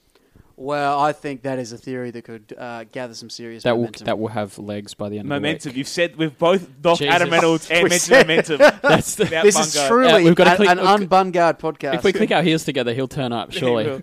I'm not going to write Reynolds off now in terms of the team better without him. I'm not a big fan of Reynolds anymore without his kicking, but Dewey just going straight does wonders. Halves going straight, things happen. Yeah, but yeah, playing at the line. Yeah, it really does change everything you're about. So I'm with you. I don't want to throw Reynolds out right now, but I do think that if he goes down injured again, and Dewey gets thrust in there, and they start looking a little bit more lively, that'll be it. There could be some tough calls. There could be, and then but I can't see the winning without Sam, and I think Cam Murray is under injury crowd after pulling up with a tough hamstring today. So. Jason Clark. Jason Clark. Comes. Yeah. Game 150. Alrighty, Friday evening at Edwin Flack Field, Melbourne versus Newcastle. This should be an easy pick. It's not, is it? I don't think you can pick Newcastle away from home. I think the Storm are going to run a little bit roughshod over them, to be honest with you. Yeah, well, they've got all the boys back in town. They've got Riley Jacks playing, and Felice Kafusi now back a bit fit, so I'll pick them as well. I'll take Melbourne as well. Friday night, St George at Illawarra versus Cronulla Sutherland at Wollongong Stadium. Give me St George by 13 plus. I'm taking Saints as well. I think we're a sneaky chance of a Flanagan debut in this game, Kyle Flanagan. Yeah, so, interesting. I don't know why they've also named Dugan and Edric Lee with Jesse Ramian dropped, but surely. I tend to think that 2 reasons. One, Ramian's leaving at the end of the year, so they don't want to play him until they absolutely have to. And 2, Edric Lee's fucking harsh. So what's up? Edric Lee should have left before the season, though. What about that? Oh well. We could see the first throwing of hands on this podcast. Yeah, I'm leaving. I always did prefer Bungard, I'll tell you. But yeah, Kyle Flanagan, I reckon, is a shot of plame. But yeah, I'm picking the Dragons. I really want Saints to win, and I really want the Warriors to win because I want that. Oh, okay. I want that undefeated. I want that where they're both 6-0 or 7-0. Yeah, the 7-0 bar when they're playing at Mount Smart. I think it's next week. And next the Friday. and- Dragons historically great record I over was the about Warriors. to I say, want and that, Warriors yeah. great at home. So I just want to see Josh Dugan get booed and whistled and This game though, never really an easy one. Like this good actual proper derby, still proper rivalry, and the Sharks pack when they're going, and they were going last week. They can kind of throw it with the Dragons, I reckon. still the coldest place in rugby league, in my opinion. Saturday afternoon, our time, is Warriors versus The Doyle Cup. Brisbane. The Doyle Cup, 3 o'clock at Mount Smart Stadium. They will be fighting for his love. It's always been a tough fixture, the Doyle Cup for the Broncos. The Warriors have always played the Broncos well. And they generally play them over Origin. I remember looking at the draw this year when it came out thinking, thank Christ we're playing the Warriors before Origin. Oh, no. There's a W. Oh, Chalk her up. dear. Jesus. I feel like the boy. Warriors just match up really well with this current Broncos team in this current iteration. You know what I mean? Because if they just really sort of take them on up the middle, smack them around a bit, get Bunty Afoa just, Well, knocking some people. Adam Blair, he might take a knife onto the field and just hit Milford late, yeah, definitely. see you later, son. But, even like 10 years ago, they used to only hit like Webke and Thorne, like 15 years ago. It was just the Warriors. Oh, when they had like psychopaths like Monty Beetham in the pack and... That was it. And then they just start Do you remember fights the if they had time? to. Do you remember the time Casey Maguire tried to pick a fight with one of them? I'm pretty sure it was Beetham. Yeah. And Beetham, who was like a Golden Gloves champion in New Zealand and became a professional boxer after he retired from footy, absolutely flogged him. No, he didn't really try to pick a fight with him. Was it the fight like Shane Webke and Gutbiel or something? And then Beetham was in front of Maguire. Yeah, that and might now have been Beetham's it. like, it's just sorry, son. I just vividly remember Monty Beetham giving Casey Maguire the beating of his yeah. life. Yeah, and my concern to this team, this Broncos team, is built to play fast and fit, and they're not fast or fit currently. So or playing. Broncos 13 plus though. I'm just- Sticking to the brand. I like it. As a Broncos fan, your main hope for me going into this one, you hope the Warriors have one of those days. Every team has them. You hope the Warriors have one of those I days. think that's all you can rely on. Though I think they'll have another big crowd. I think they'll be really fired up again. Well, luckily we've got a couple of Kiwis. Maybe Nicarima will play okay at home. Inside man. Maybe. Give me the Warriors. 13 plus. Ooh. Sorry, mate. I have this the Doyle Love Bowl. I have this image. You know when they give them the check at the end of the game for man of the match? I have this image of like Love Actually where he starts peeling away the cards in front of them. It just says, "Mitch, you mean so much to me." Yeah, good. I hope so. Perfect. By the way, just random story. You know what? Last year we've had both stories last year in the podcast. My sister's birthday took me away from Broncos Storm hammerings. Yes. The bitch's wedding is during this game. Jesus. So if you want to go, oh, my sister ruins for me kind of voodoo, it's 50 points the Warriors are doing this by. Because the last two things I've missed, the Broncos have been done by 40 by the Storm. So it's happening. Wouldn't that be something? Jesus. Putting a wedding Next- on the Doyle Cup The day. day of the Doyle Cup. Did she not check the NRL draw? Kickoff is the same time as the wedding. I can't even sneakily get it on my phone. Like, I'd tell her I had something on. maybe I should get something like, get the Apple the earpods, yeah, and this AirPods. in one ear, the back of the church, lean on it. Maybe you could be like you get a Bluetooth headset like you're at a business meeting in your car. That's good. Alrighty, North Queensland versus Canterbury Bankstown at Townsville Stadium. Oh god, this is going to be I'd be picking Fun the Cowboys. game. Sorry, the Bulldogs. It was down here, by the way. as would I I. don't know if I would. But I'm picking. I don't the know if I have Cowboys. enough. I don't know if I have enough faith in their ability to score points. North Queensland and are because short. they're not, in this one. they're not getting that forward dominance They're up not. the middle that they would have expected either. I think Clemmer's going okay. I'm sure you guys have spoken plenty on the podcast about the struggles Woods is. Not really. Woods is having at the Everyone else moment. does it now. Oh, I don't really? have to- I don't really talk about it Okay. anymore, man. I'm not aware of who this man is, so try and keep it that way. But yeah, look, they have apparently 3 rep forwards, and you couldn't tell. Whom? Clemmer, Woods, and Jackson. I don't think Woods and Jackson are rep forwards after this season anyway. I legit couldn't think of who the third one Yeah, was. yeah, I there thought you the two props. Who's the other one? It's Been a long, been a long day, sports fans. Mate, no, we but pro- I think Coot coming back is really big for the Cowboys. I think going back at home is really good for the Cowboys. Playing a team that the Cowboys have gears that the dogs just don't have. And Second? not neutral. Not neutral. Yeah. they have. So they have I'm eight expecting years. the Cows to win this and to win this pretty well. I'll take the Cows as well by 20 plus. Alrighty, Saturday night, Canberra versus Parramatta. I don't really want to talk about this game. Canberra. I like Canberra. to think that they've brought Josh Papali back into the team just so he can run at Mitch Moses. Because, Man, that is oh one- my God, he has given Moses some frightful beatings. Genuinely, I don't like shitting on one particular player. That's a lie. But watching Mitch Moses try and defend large players is my kink. Him either Sam's a lucky woman. either trying to tackle people who are more than 6 inches taller than him, or running out of the line to avoid tackling. Yeah. I'm about it. He's right back to not tackling anymore as well. Once he started losing, he's right out of business at tackling. Man, I feel for the guy. I think Gutho is a good inclusion for Para, but I also think that we can't expect too much from him. He's expected to be Clive Churchill at this point. Yeah, It's like Gutho's going to save us. It's going to be a slow start because that's a big knee injury, and he's had a couple of knee injuries before. I also think Brown is a massive out for Para. There's no one in that middle rotation that really scares me. And I think to beat Canberra, you gotta go over the top of them. Like, you can't let them get over the top of you, because if you do, they'll just run you to death. You know How what are the Raiders $1.60? I know. I get you being punters bad, decide but the market, geez. but yeah, you're right. It's odd. With no Nathan Brown, I guess Gutho back, whatever. We'll see. But they're starting Penny Terapo, Tony Williams in a professional rugby league game. Well, Bold. you know in Australia, what? just to clarify. Canberra have had trouble at times with big athletic forwards. T-Rex has done some horrible things to Canberra Is in he the past. athletic anymore? I don't know, man. This season's weird. It is Canberra's weird. weird. Weird stuff happens. Yeah, fair point. Fair point. So having said all that, I'm going to tip a Para 19+. Gavin. I think Canberra win. Yeah. Alrighty, Penrith versus the Gold Coast at Penrith Stadium. I'm on surprisingly Saturday keen evening. for this game. I would have wanted to be Sorry, nuked last Sunday year in the afternoon. stadium, but I'm surprisingly keen. I still do. Penrith by a lot. For Really? me, yeah. Well, I guess James is a big out. Look, I was going to pick them until James was out. Yeah. I still think I might do it. I might back Jai to go in there and slap some fellas around. For me, the thing is that the Gold Coast played, very well against Manly, but I think Penrith match up against them a lot better, and Penrith are in not necessarily red hot form, but they'll be confident from a grinding win last week. Where do you think they match up well? Isaiah Yeo hitting people, basically. He's out in the centres, though. I tell you, Yeah, I actually true, think eh? that's a matchup that the Titans can win with Maloney, Harawira Naira, Yeo, and Mansour up against Taylor, Proctor, Hurrell, Don. Man, If they can match up Proctor or Hurrell on Maloney, and Don against Mansour in the air is Don's is going a death to sentence. outwit him. He's going to outfox him somehow. As he does everybody. Yeah, exactly. He's but the wiliest customer in the business. I'm gonna go Titans, actually. I'm going the upset. I'll go Penrith, but I think it'll be really close. Yeah.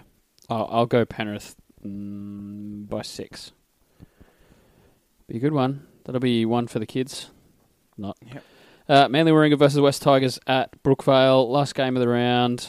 Give me Wests. I'm taking the Sea Eagles. I'm taking West because I wasn't brave enough to tip them last week, and I don't want to keep missing out on what's going on there. Well, they're missing Russell Packer this week. They have got Josh Reynolds back off the bench for some crazy whack shit, which is nice. They're Man, going to I'm miss so looking Packer, forward to that. but I tell you what, Alex Twal starting, I am really keen for that. So, I think he's going to be sensational. But it's just funny looking at a Tigers team that, for so long they just relied on Aaron Woods as the only guy in the middle. Now it's like, we're missing Packer. Don't worry, Twal's good. And don't worry, Aloe is pretty good as well. And Suaso Sue's just back in the team for this game. Jesse Sue, mate, he'd get a run on the bench at the very least. 20 teams. At 10 clubs, easy. Lolohea named on the extended bench. It's against as well. my religion, so I'm actually tipping the Manly. Basically, you drop Tui. I can't work out why they've dropped Tui. Well, they've picked Nofaluma for this week. He didn't play. He played Cup last week. He had a pretty Yeah. good game in Cup, but they ran... Well, good old Josh Drinkwater ran rampant in that game. Josh Drinkwater, State Cup legend, banged over a penalty from halfway. It was lit. It was great. But Tui, I don't understand because he hasn't been great in attack. The combinations are still getting there, but no one in the team's been great with the combinations so far. And I think defensively and positionally over the last 2 weeks, he's been really strong. He's been sharp. He has. And, for example, when he made that catch off, I think it was a Brodie Croft bomb. No, 43-metre field goal attempt. Yeah. So he's banged in a kick. Lolohea made the effort to stretch his foot back to make sure he was in the in-goal when he caught it and got the 20-metre restart. And from that set, they kicked the field goal. Like, that's the sort of heads-up play that you want your fullback making. I thought he was starting to get a real feel for the position and a feel for the combinations. Yeah. But there must be something else. There must be something we're not seeing. I wonder, because Trbojevic is back this week from injury, I wonder how much of an impact he is going to have. But you've got the rubber man at fullback for Concord West. Rubberman, yeah. That to me seems like to avoid, I know they're not going to go necessarily one-on-one, but they're so different, those two players, whereas Lolohea, at least, I guess, adds a little bit more versatility because he can play in the halves if need be, centre, etc., etc. I think he's definitely a better ball player than Thompson. I agree Thompson will make this work because he just makes stuff work. Yeah. he just gets it done. But yeah, maybe it's a yardage thing. Maybe they'll think they'll need a bit more yardage on their exit sets. But yeah, I'm struggling to figure it out. Corey Thompson reminds me of a young Jason Nightingale. Awkward. High praise. High praise indeed. Yeah. Well, I mean, Corey Thompson, I think he's like 26, 27. No, he's he's young, older, isn't he? young man. I can't remember, like 28 maybe? He's in his 20s. Let's middle Q it Cup there. superstar, mate. One of Q those Cup guys. legend. Yeah, you did mention, sidetrack, you mentioned there that Tui Lolohea gather for 7 tackle set. Two things, commentary's been bad all year this year, right? But two things this weekend that really got me. Firstly, on that one, Ennis encouraging Ennis Benji. was saying, kick it into touch. With 5 to go, scores a level. Oh, Benji mate. needs to kick this one into touch. His team's tired, kick it out. And then he kicks a field goal. Oh, he's kicked the field goal. Hang on, you can get points from kicking and He field? had Wow. to have gotten the score wrong. He must have thought that the Tigers were up 10-8 or something. And then the other one was, now this other one is definitely Blocker's first ever bit of preparation this season. He definitely went into a game thinking, I'm going to mention I want to see Milford run and not kick the ball. Except he mentioned it in the first set of the game when Broncos are in their own 30. He's like, geez, you want to see Milford run the ball more in the fifth, don't you? Mate, what? 30 metres out from your I old just eye. imagine him on his page of notes with his one note, He's like, crosses out his note and goes, shit. Shit, I used that earlier. Now what? That's it. But anyway, I'm picking Manly. They score points at home. I don't think the Tigers out. I know I've said it a few times now. Stop them from scoring points. It'll be one of those wacky games. Manly are always in wacky games. I'm looking forward to Reynolds being back. If Oh, mate, else. he's going to be G'd up like a crack is addict he- on the is sideline. he Get him back out what? there. He may kill somebody. Yeah, He may. I love it. Mate, don't leave the pickle juice out at Brookvale this week. No, He's going to no, drink it all on the side. Those things like whoever whoever will run off to relieve him, Reynolds just grab him and headbutt him because he's so fired up. Sorry. Sorry, I'm just so keen. Oh, wait. Oh, there. Everyone's keen for the Reynolds return. Isn't that funny, though? The hate for him is just gone these days. Well, I never hated him. I know you didn't, but Like he was, I understood he's why always people been a did because yeah. he's just grubby as hell, like whatever. He's a competitor. But he's just so wholehearted. He loves playing and he wants to win so goddamn bad. I've always been a fan. Simi Radradra trying the chip and chase. Oh no, it's Simi Radradra. Radradra's away. Simi Radradra. Oh, this will be interesting. Oh yes, it will. Yes. Simi Radradra. Oh, he's absolutely buried it. Radradra. Alrighty. yes. Oh, yes. This will be interesting, yes. He's absolutely buried. It's the first time Campo's heard that. It's No. the first. On- It's the first. on I air. thought it would have been retired now that Sammy's left the NRL. No, but he we- kept it around. That's great. No, it's too good to let go. It's a It just ripper. is. It's just, Unlike Sammy. hey, well, he is too good to let go. They got that wrong. Oh, that's my point. Anyway, no news this One week. news. No news. One news. Do we have to discuss this? Yeah, I think we think do. people- Well, it's the biggest news in. And people footy at the want to moment. hear me defend him vehemently, obviously. So the Have news. these people met you? Yeah, you. Yeah, true. Yeah, I didn't really want to talk about this, but we really have to. It's as you said, it's really been the only big news story out of the week. The Bennett Brown bash. The bash. So we're talking about, if you somehow haven't heard about it, it was... You've come out from under your rock, and somehow you've got your podcast off Spotify. Yes. Nathan Brown, at the end of his press conference, well, he ended it after the comment, said to, comment about Wayne if he was in town. Sorry, he was using his little head, not his big head, essentially. It was about Brown had to rebuild using his little head, not his big head. And since then, Brown's tried to claim it wasn't a dick joke or a cheating joke, but quite clearly a personal shot at Wayne Bennett. Yeah. Yeah. I don't know if you want to talk first, Campo. We have a pretty similar opinion on this. So. Look, I'll go first. I was surprised at sort of the unmitigated glee that people had for this remark. I understand that the Knights fans really hate Wayne Bennett. And I don't know if that's right, I don't know if that's wrong, but I certainly understand where it's coming from because he was there in the period that precipitated the lowest point in that club's history and maybe the lowest point that any team's had over the last 25 years. So I understand why they hate him. I understand why they're reveling in it a little bit.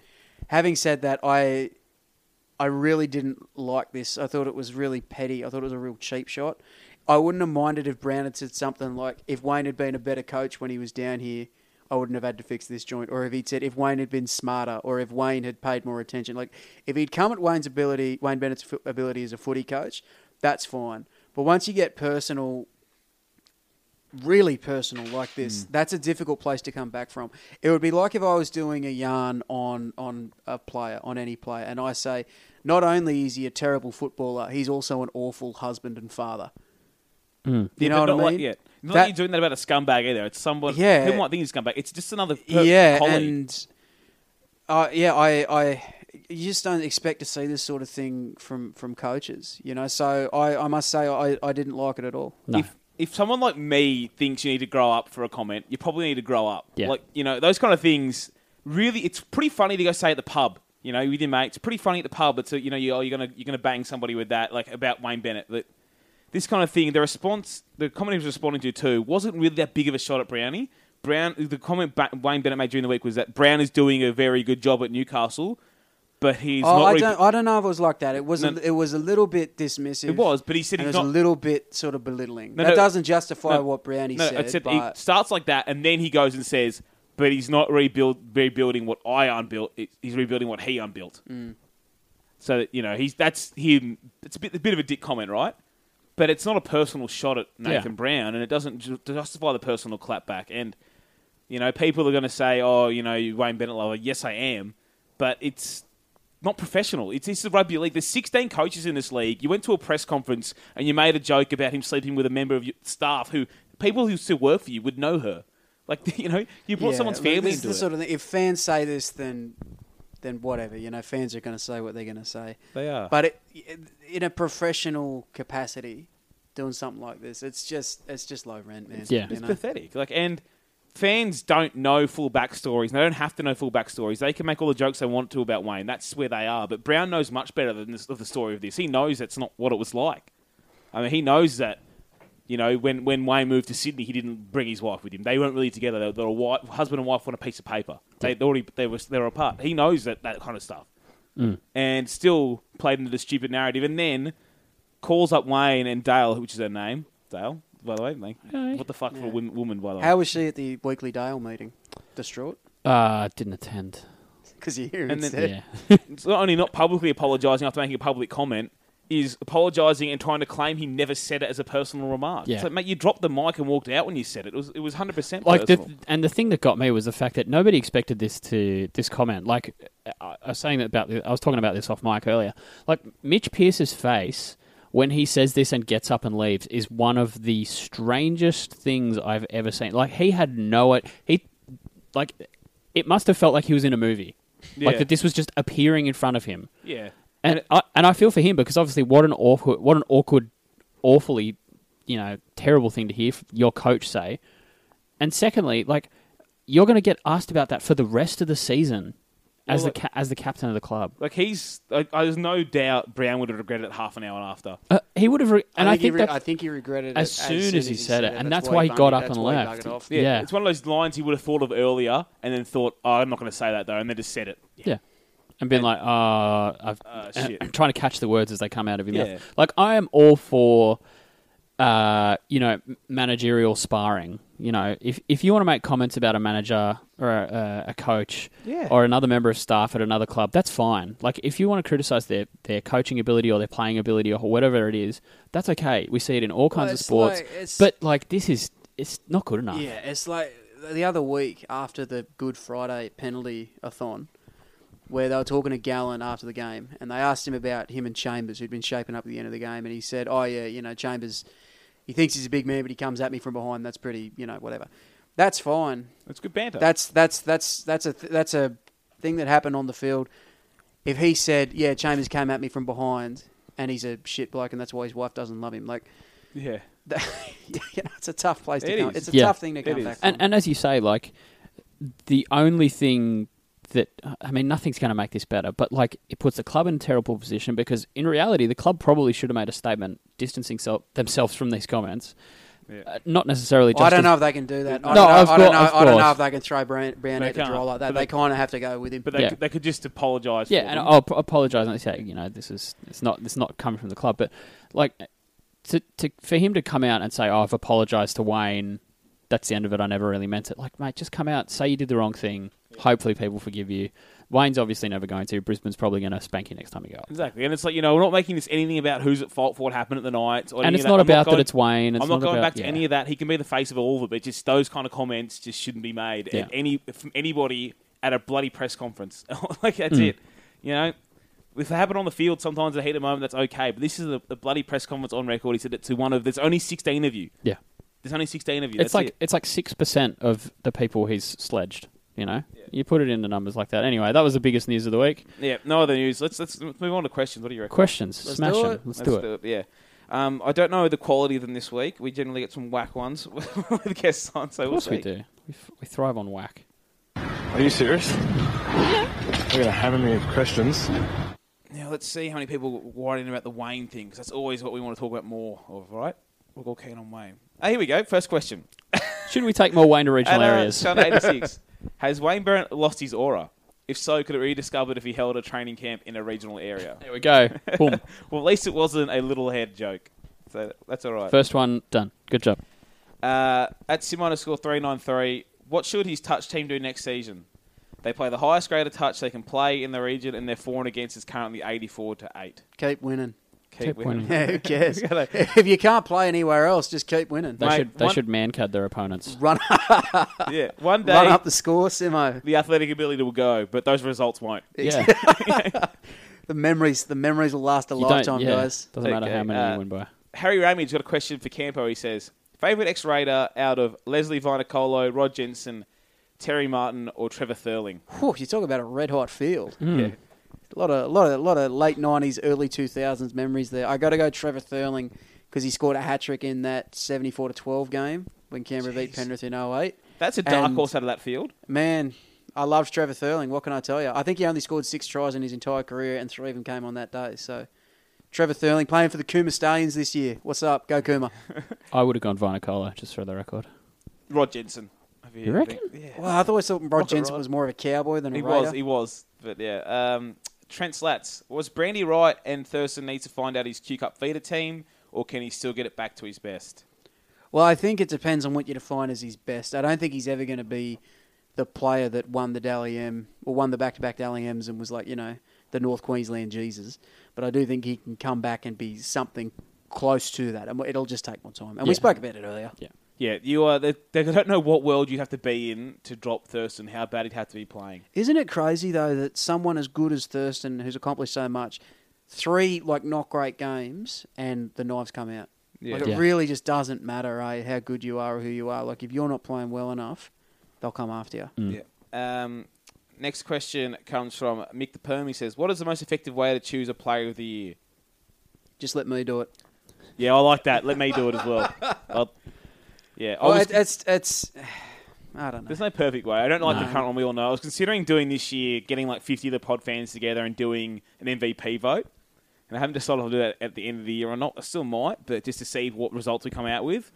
But we have short memories. I was going to do it every 8 weeks and then add up at the end, but even then it's a lot of effort, so who knows? Well, I think it's like you say, every method has its own flaws. If you just arbitrarily choose one, then the back end of the season will count more than the front end of the season. Yeah. If you go for a 3-2-1 thing after each game, it'll really depend on who you've got judging and how they see each game. As we were saying, if a player like Ponga gets 1 point for every loss, then you end up getting 18 points basically for free. There's always been teams that's easy to get points in. Yeah. I quite like the idea of, at the end of the season, having a huge panel, as a bigger panel as possible, and having a 5-4-3-2-1 like they do in the NBA. They used to do it in the NBA like that. I'm not sure if they still do. Yeah.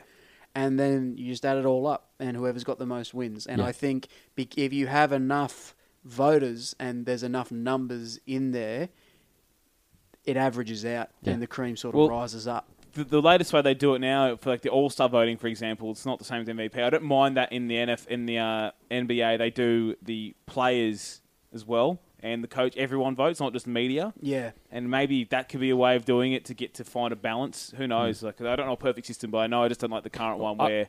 I mean, we've seen it before. There's teams, when they are going okay, someone at if there's good players at Newcastle, they always score well. Good players at Tigers will always score well. Just the way those teams work and whatever the voting works and the coverage round works, that's it. The Badiris and Johns were forever contenders, no matter what year they were having. Farah or Benji were always up there. Woods was up there. And this year you'll see that Ponga will be up there. Those kind of teams just lean towards getting Dally M. My take is like I always obviously I respect the Dally M. It has its history. We've discussed its foibles on here before. I always love looking at the RLPA awards because to me that is the players that you least want to play against, and that for me is not necessarily the best players, but the best players. Even to play. that felt like a Sydney Boys Club vote. Yeah, it true. did a little bit. It did a little bit, and it will with the saturation of Sydney teams. Well, it is. But the Howard Tedesco beat Billy Slater for fullback of the year last year. Beyond me, Teddy had a pretty average season for Tedesco. But yeah, fair. That's it. That's why I think it's a balance kind of thing is actually the best way to go. Yeah. Next question, Shonda 86. Given that they both talked themselves up for weeks and then failed on the greater stage, who is the weaker big dog? Matt Bungard or Roman Reigns? Wrestling. That'll twist the knife that Shunner's hit him with a wrestling dog. And he's not even here. Well, yeah, Roman Reigns is a... Roman Reigns was in the ing. Yeah, he made the walk to fight, the beast. He didn't put it off for like 8 months. I will not take the kicks. That kind of thing. Like, he went there, he fought, and his was scripted. He was supposed to lose. Bungard loses anyway. So I feel like Roman Reigns is the bigger dog. He takes the cash home end of the day. Yeah. That's it. There you go. The best thing I know is Bungard listens to these things when he's not here. He will too. Just to check up what we're saying about him. Ando4285. I was just about to ask, is there an Ando question next? Always. Would Campo ever throw a dolly at a bus? Not if Khabib Nurmagomedov was on it, I'll tell you that much. That's a UFC joke for all the punters That was very odd. Like, just... I know that Connor's not necessarily all fighters, our but... mutual friend Matt Bungard is operating under the assumption that it was a work. But it was a setup. But wow. Oh, mate, look. He's one of the most famous people on the planet. Yeah. He's one of the richest athletes on the planet. Yeah. He's been able to do whatever he wants for about the last 2 years, and he's a pretty reckless kind of guy. Yeah. I'm surprised that it came out like this, but I'm not surprised that he's had something like this where his emotions and his ego and his temper have run away with him like that. Yeah. I mean, before the Mayweather fight, there was always the whole thing about, he was a boy from the projects, yada, yada, yada, the estates, they call them over there. And he'd risen to this and nothing had ever brought him down. And he's gone all the way to the top, and the line down to the, down the escalator is going real quick. Yeah. It's going to be interesting to see what happens from here. Well, I'll be interested to see what the UFC does, because the natural move from here would be to book him against Khabib Nurmagomedov, who won the lightweight title on the weekend in September after Ramadan finishes, because Khabib's a Muslim and he always observes it. Because that will be a massive, massive fight, and given the way that McGregor is sort of self-destructing outside of the cage, I'm not sure how many big fights they can still get out of him, where he's still one of the top lightweights in the sport. Okay, next question. Paul Mac _78. Which NRL club should go after Ben Barber? Ooh, maybe the Gold Coast Titans. Good answer. I've got a bit of a stab in the dark. I was going to say Titans. What I say is that the Sharks bring him back, and Valentine Holmes end up the fullback for the Titans. Oh, yeah, I wouldn't mind that either. I also think the Cowboys would be, if they lose Coot, which I think they're going to, he might end up at the Titans, and then they make some calls about Barber, and he might want to do that rather than come back to Sydney. Well, mate, Barber up there brings some speed to the team, so I'm going to break the game open, and adding him to Morgan and Granville, and then probably Tamari at that point. Not too bad. Not too bad at all. Yeah, I think I'm going to say Cowboys. I think that's the best fit. I am not going to cast any aspersions on the fine city of the Gold Coast, but to me, Ben Barber on the Gold Coast does not seem like a recipe for success. Like the Commonwealth Games. Yeah, let's not talk about that. But, yeah, I mean, there'll be a market for him. I was already surprised last year that nobody just copped it and kept him on over here anyway for his talents. But he'll be back. Okay, next question. Where's his family from? Mackay.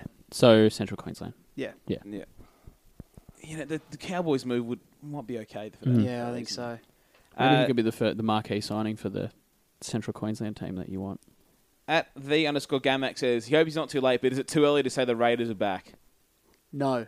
They were back even before that game on Thursday. Yeah. That second half against Manly, that's when I knew they were on their way back to the top. Nah, it probably is a bit early. I'd want to see them get back to 500 before I'd say they're back. Fair. At V8 Tiger, another one for me. He says, Mitch, Cavs to win the finals, still all nah. Also, will I follow LeBron when he joins Philly next year or stick with the Cavs? Okay, well, Cavs will still make the finals. Not to win the finals. I think they'll still make it. But I'm really hoping for a 7-game series against Philly. Yeah, I think that's what's happening. That's what I'm hoping is going to happen. And it'd be interesting. I mean, there was a cracking game the other day and they didn't have Embiid, so that'd be interesting. And will I follow LeBron? No. I did become a Cavs fan originally because the Asian kid who had a locker next to me at high school said I should support the team LeBron's on. That's how I became a Cavs fan, because at that point, before that, I was like was I Magic or Raptors? I used to toss between. I like the Magic and the Raptors. Bullet dodged, my friend. Imagine if you ended up on the Magic. Raptors is okay at least. Raptors is all right. Magic, like, oh Lord, Magic, the pain. And a shithole pain. too. That's pain, Orlando. I could have ended up there, but no, I ended up on the Cavs. And then when LeBron left, well, it was pretty easy to have Kyrie, who I was trying to claim was Australian, come in. But then So you don't have to claim him. He was born here. Come on, mate. He ain't Aussie. That He was flat earth motherfucker. he was here for about 10 that minutes. traitorous fuck. He'll come out next week and he'll buy into that conspiracy theory that Australia doesn't actually exist. Yeah. You know? Yeah, that's where he was born. So he loved that theory, actually. He Yeah. loved to be born with something else in this. And anyway, with LeBron, if LeBron ever left again, I'm 27. I'm not changing teams. I've been a Cavs fan for over 10 years now. Fair.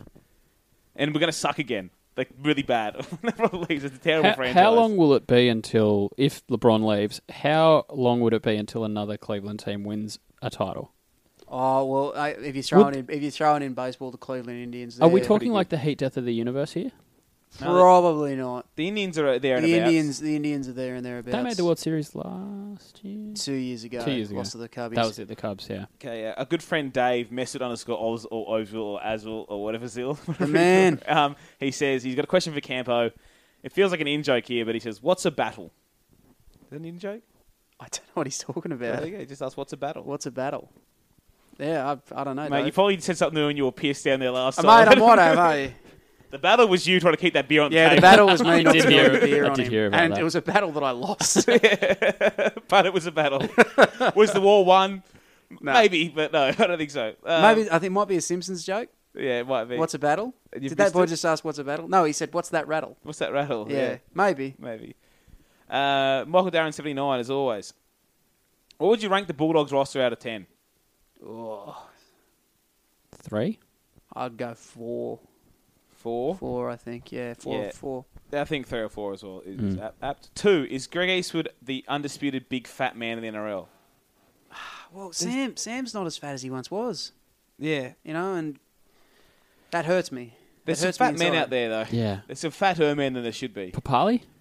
Paulo. Paulo, Maybe Papali. yeah. Does Asiata get extra points for being... No, he's not a fat man, but he does things that fat men dream of doing. Yes. Fat men playing halfback. Yeah, and Yeah. are we going NRL or are we going Australian Rugby League? Because if we're going Australian Rugby League, there is only one answer, Dave and it is Taylor. the Coltrane. Yeah, mate. He's the fattest man alive currently, Yeah. too. I'm giving it to the Coltrane. Yeah, doing it anyway. And his last question, well, I haven't got an answer for you, Michael, but I'll have a look tomorrow. He says, short notice, but does Mitch have any stats on average points conceded during sin bins? I do not have them on me. Okay. Mario Sieg says, I'm not sure if you've done this, but he'd be very curious in how we would go if we put an undersized 13 or 17 together. He said, undersized props would be hard to find. Well, let's do a couple. We're not going to do the whole team, but let's do a couple of undersized Well, players. Dufty be your fullback. Dufty fullback. If I can get Ben Barber back, I'd like that. Yeah, Concord Rubberman. Yeah, on I was one about to wing. mention him. Yeah. The other wing is a bit tougher. Yeah, well, they're getting big and physical now, aren't they, the Getting old bigger and wingers? bigger. Um, Maybe like Brad Parker, maybe someone like yeah, that. is he undersized enough, Brad Parker? Well, he might be the closest. I think there might be. Tony Don's tall. He's not Yeah, big. Tony Don's a bigger dude than How you tall's think. Sasai Feki? He's pretty tall. Is it Yeah, nice? fair. He's solid. Too. Yeah, He's that's- got Can we some timber. shuffle Will Smith out there and ask him to do a job? We might need him for the half. Oh no, there's No, a lot of halves. halves. No, he's out on the wing. Yeah, 7 will have Nicarima.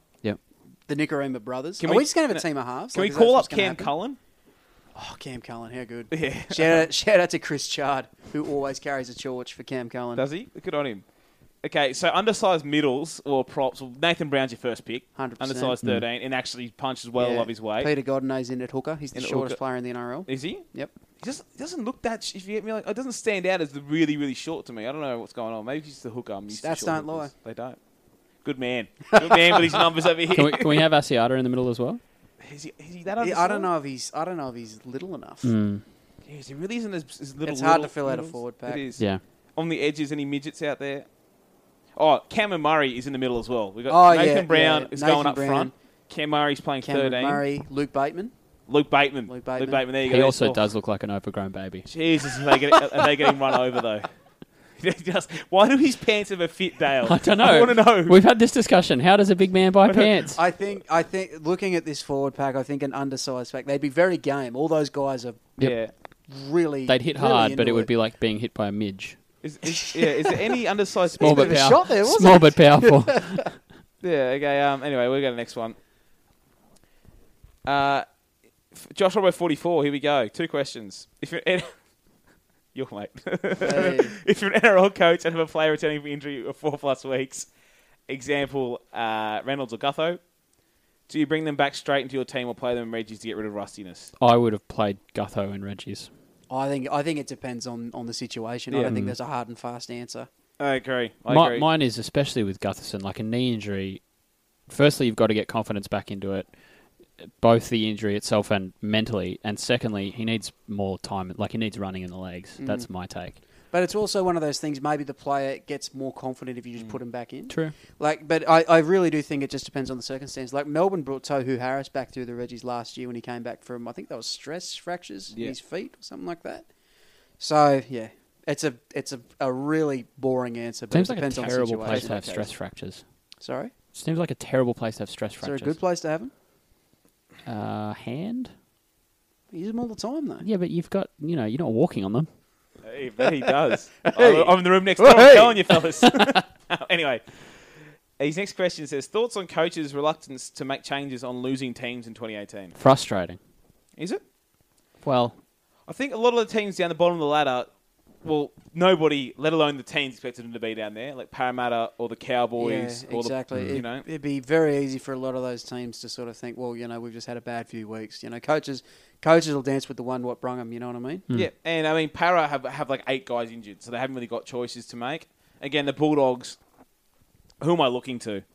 I think Josh Cleveland should get a run at some point, but other than that, it's like, look at that reserve grade side. I'm not thinking, That's about geez, it. throw him in. There's a few forwards. That's about it. And just, yeah. I think It's part still- of it as well is because the teams that are struggling are so high profile. Yeah, as and well. it's still early. I mean, there is only 4 teams that on 2 points or less. Everybody else is equal in the top 8, pretty much. It's still early for a lot of these teams to make a lot of changes. They'll come. Yeah, They always do. They'll get there. But, okay, next question. Butsy 888. Which NRL players would always drop tilted towers and which would always hide the bushes? So this is a fortnight question. The game I've been playing, Campo. Ah, how are you yes. finding it?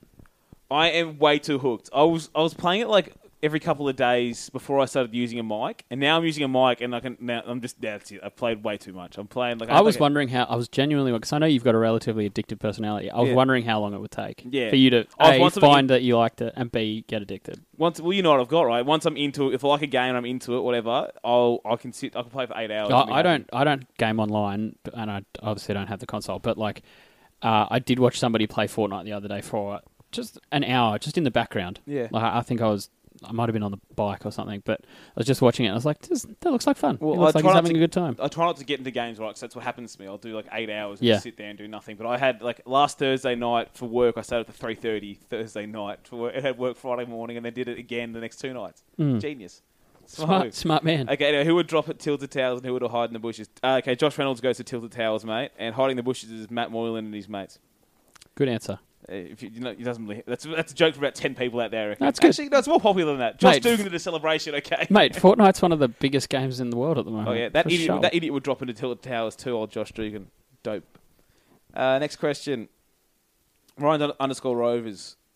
Where did all these fans come from? What fans?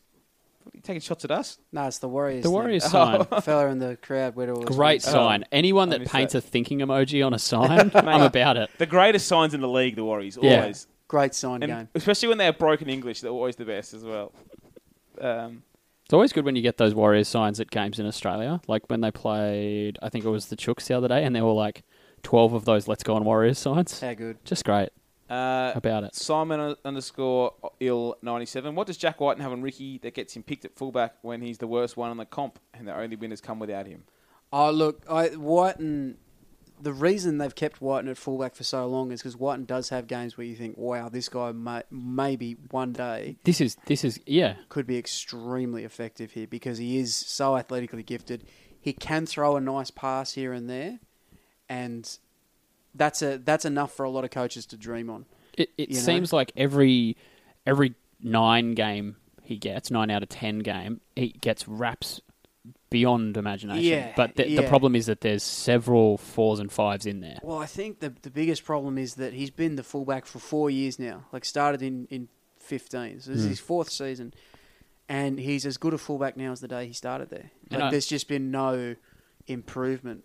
I don't think so anyway. I don't think there's been significant improvement. Don't think there's been any sort of better feel for the position. Yeah. You know what I mean? It's like I was talking about a bit earlier with Tui Lolohea. I think Tui Lolohea has shown more like sort of growth as a fullback this year than Whiten has in 4 years. And that's okay. Some guys can't make that transition. But it's been a long time now, you know? Okay, and for me on that as well, just like you can see why people fall in love with Jack Whiten, right? Physical specimen, athletic, really quick off the mark kind of thing. And can run over people or whatever. But for me, back where he belongs in the centres, it'll happen someday because I think he's done the Raiders a favour with what he's done. They'll get that contract off their books. That's just, I think is going to happen, and he'll end up somewhere else. And we'll wait to see what happens. I don't want to talk about the incident much. We'll see what comes out about it. Yeah. I think if the Raiders were to let him go, there'd be a lot of clubs that'd be after him. Oh, yeah. Mate, he's like, I knock him a lot. He's still a good centre when he goes there. Well, I know this. I know what I've just said. Complimenting Whiten doesn't really mash up with the crocodile wing is stupid stuff. Yeah. But there are clubs who would willingly pay for him to come play for him in the centres. No worries. Yeah. And Simon's Tigers are one of them. Yeah. There's a lot of players who aren't the world's smartest players, and they can do fine jobs in the centres. Like Whiten's not a good smart footballer because he doesn't understand the full positional play of fullback. But it's one of the hardest positions to play on the field. Not everyone can do it. We've seen plenty of great players go back there and not stay there and not work. Next question. Thotto Knight FB. Which of Wayne Bennett's heads have been most effective this decade, big or little? Okay, if we're going from 2010 onwards, well, he's got to win on both. So that's it. Next question. Mick the Perm. I don't know. Anyone up on this? Anyone up on this random Simpsons racist stuff?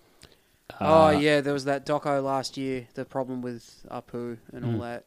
Well, no, it's not racist. They've always taken a piss out of all stereotypes. Well, I tend to try and not put my opinion about these sorts of things because I feel like I have no context. I don't know what it's like to be discriminated or marginalised or be stereotyped or anything like that. So I don't like telling people how to feel about it.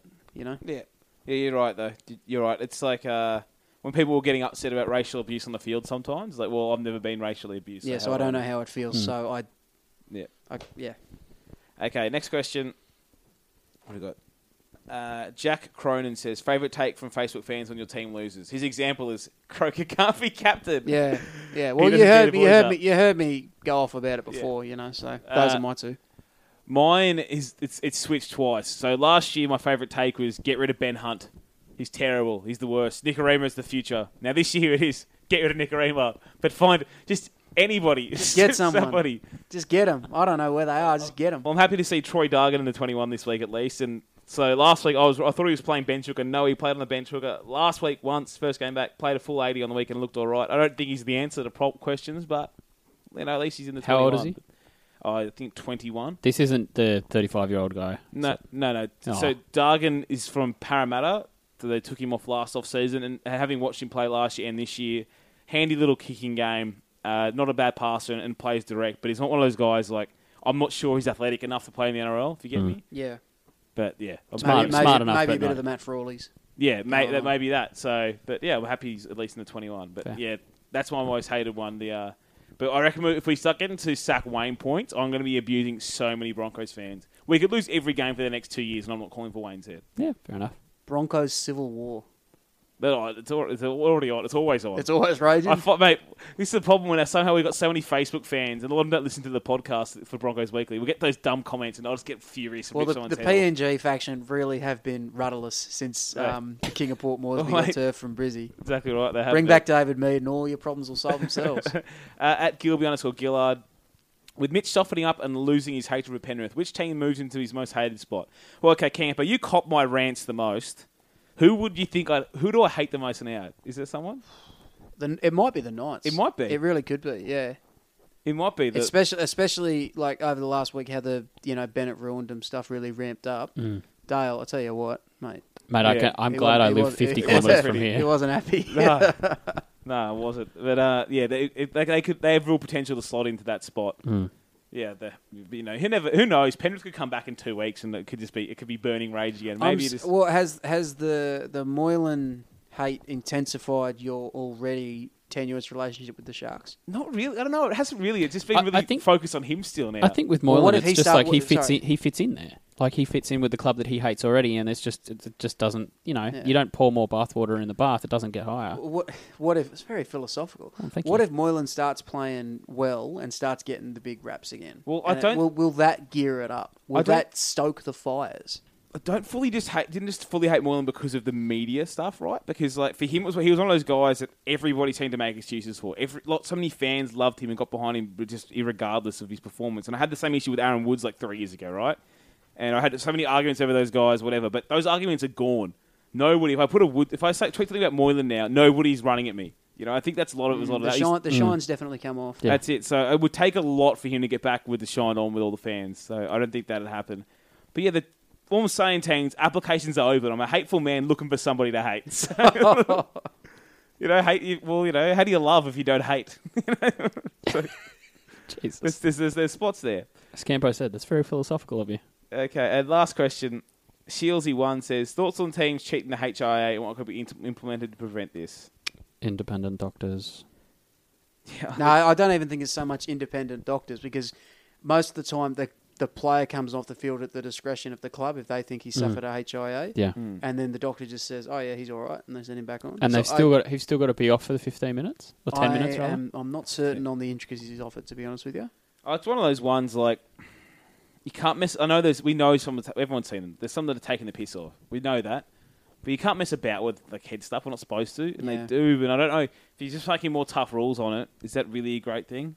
No, look, I'll be honest with you. Just more rules to break. I don't have a massive problem with clubs rorting it. No. To be honest with you. Yeah. I'd rather them err on the side of caution. Yeah. I mean, as I said, Tim Manor got sin bin on the weekend because he wanted a rest, let's be honest. Yeah, it's sometimes a player will go off because he's got a sore shoulder and they'll see him off for HIA. Yeah, it's dodgy, but okay. It's like 5% of HIAs. Is it 10 to 5%? Is it really affecting games? No, I don't think so. Exactly. I think it's just a thing that fans can point to if their team gets done.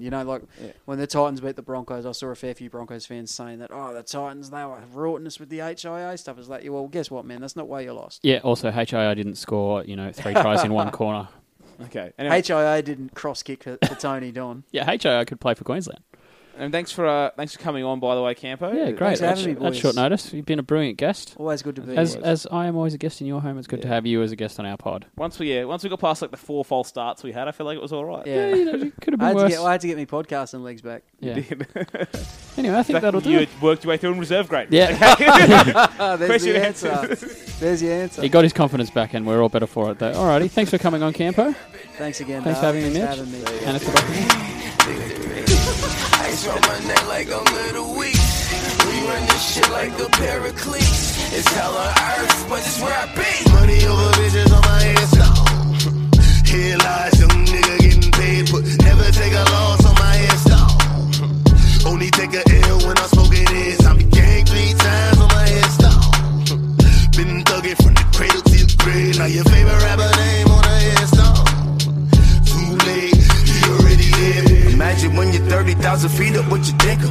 Oh, I hated knowing that my thoughts would turn to dream, cause I never knew I'd get my chance to link up. Oh, I tell you all of this unusual to me. Swear I came from the bottom, flat bitch living, walking dead on. Put your favorite rapper's name up on the headstone. Big for the cheese and you're dead wrong. Propaganda set the standards in the tear down. I hit it doggy style, she throw it back.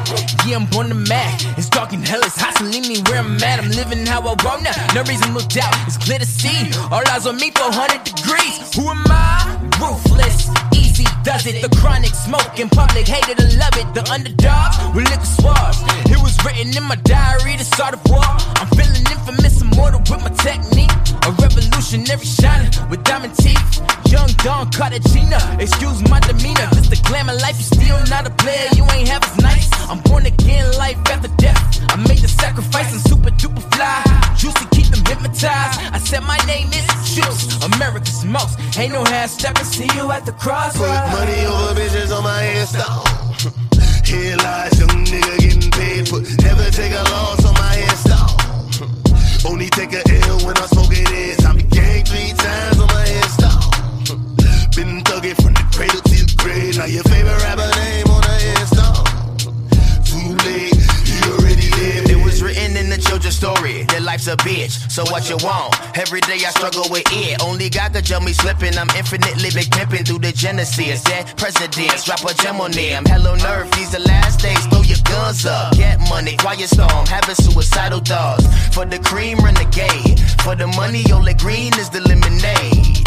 I'm a player on the late night tip. So the triple says she the prototype. Tip drill, get some fingertips. Reservoir dog, check the skull. Ignorant shit, black out. Can I live? Hellraiser, still filming. Kiss to death and protect your neck. 3 dope boys in the Cadillac. Grave digger, kiss to death and protect your neck. Shame on a nigga. 3 dope boys in the Cadillac. Grave digger. Put money over bitches on my headstone. Here lies young nigga getting paid for. Never take a loss on my headstone. Only take a L when I smoke it is. I be gang 3 times on my headstone. Been thugging from the cradle to the grave. Now your favorite rapper name on the headstone. Too late, you already lived. Right now I'm on the edge, so don't push me. Troublesome to 96. You a shook one, breeze and know the ledge. I'm your pusher. What's that? I smell pussy. Let me count my guns. I'm 5, 4, 3, 2, 1. Run. Hi, my name is Dirk Cobain. Like a pimp, here I go to the next episode. Ain't no damn nigga this explosive. Beast Coast shit. Reloaded. Fuck them other niggas. Ride or die for my niggas. Strictly for my niggas. Survival of the fittest. That's the sound of the police. I'm in deep cover. Skirt, skirt, lean back. Give me one more chance. They say Jesus walks and the devil wear Prada, but I'm so deaf. God can't tell me nothing. Right this on my death certificate. I gave you power. 21 questions like who shot you? I shot you. Warning. Watch them niggas flashing like paparazzi. 2 words. Fuck bitches, get money. Tonight's the night. Guess who's back on my block? Rather unique. I lick a shot in Bucktown. This firearm silencer on that quiet storm. T-O-N-Y, top of New York with a pitchfork.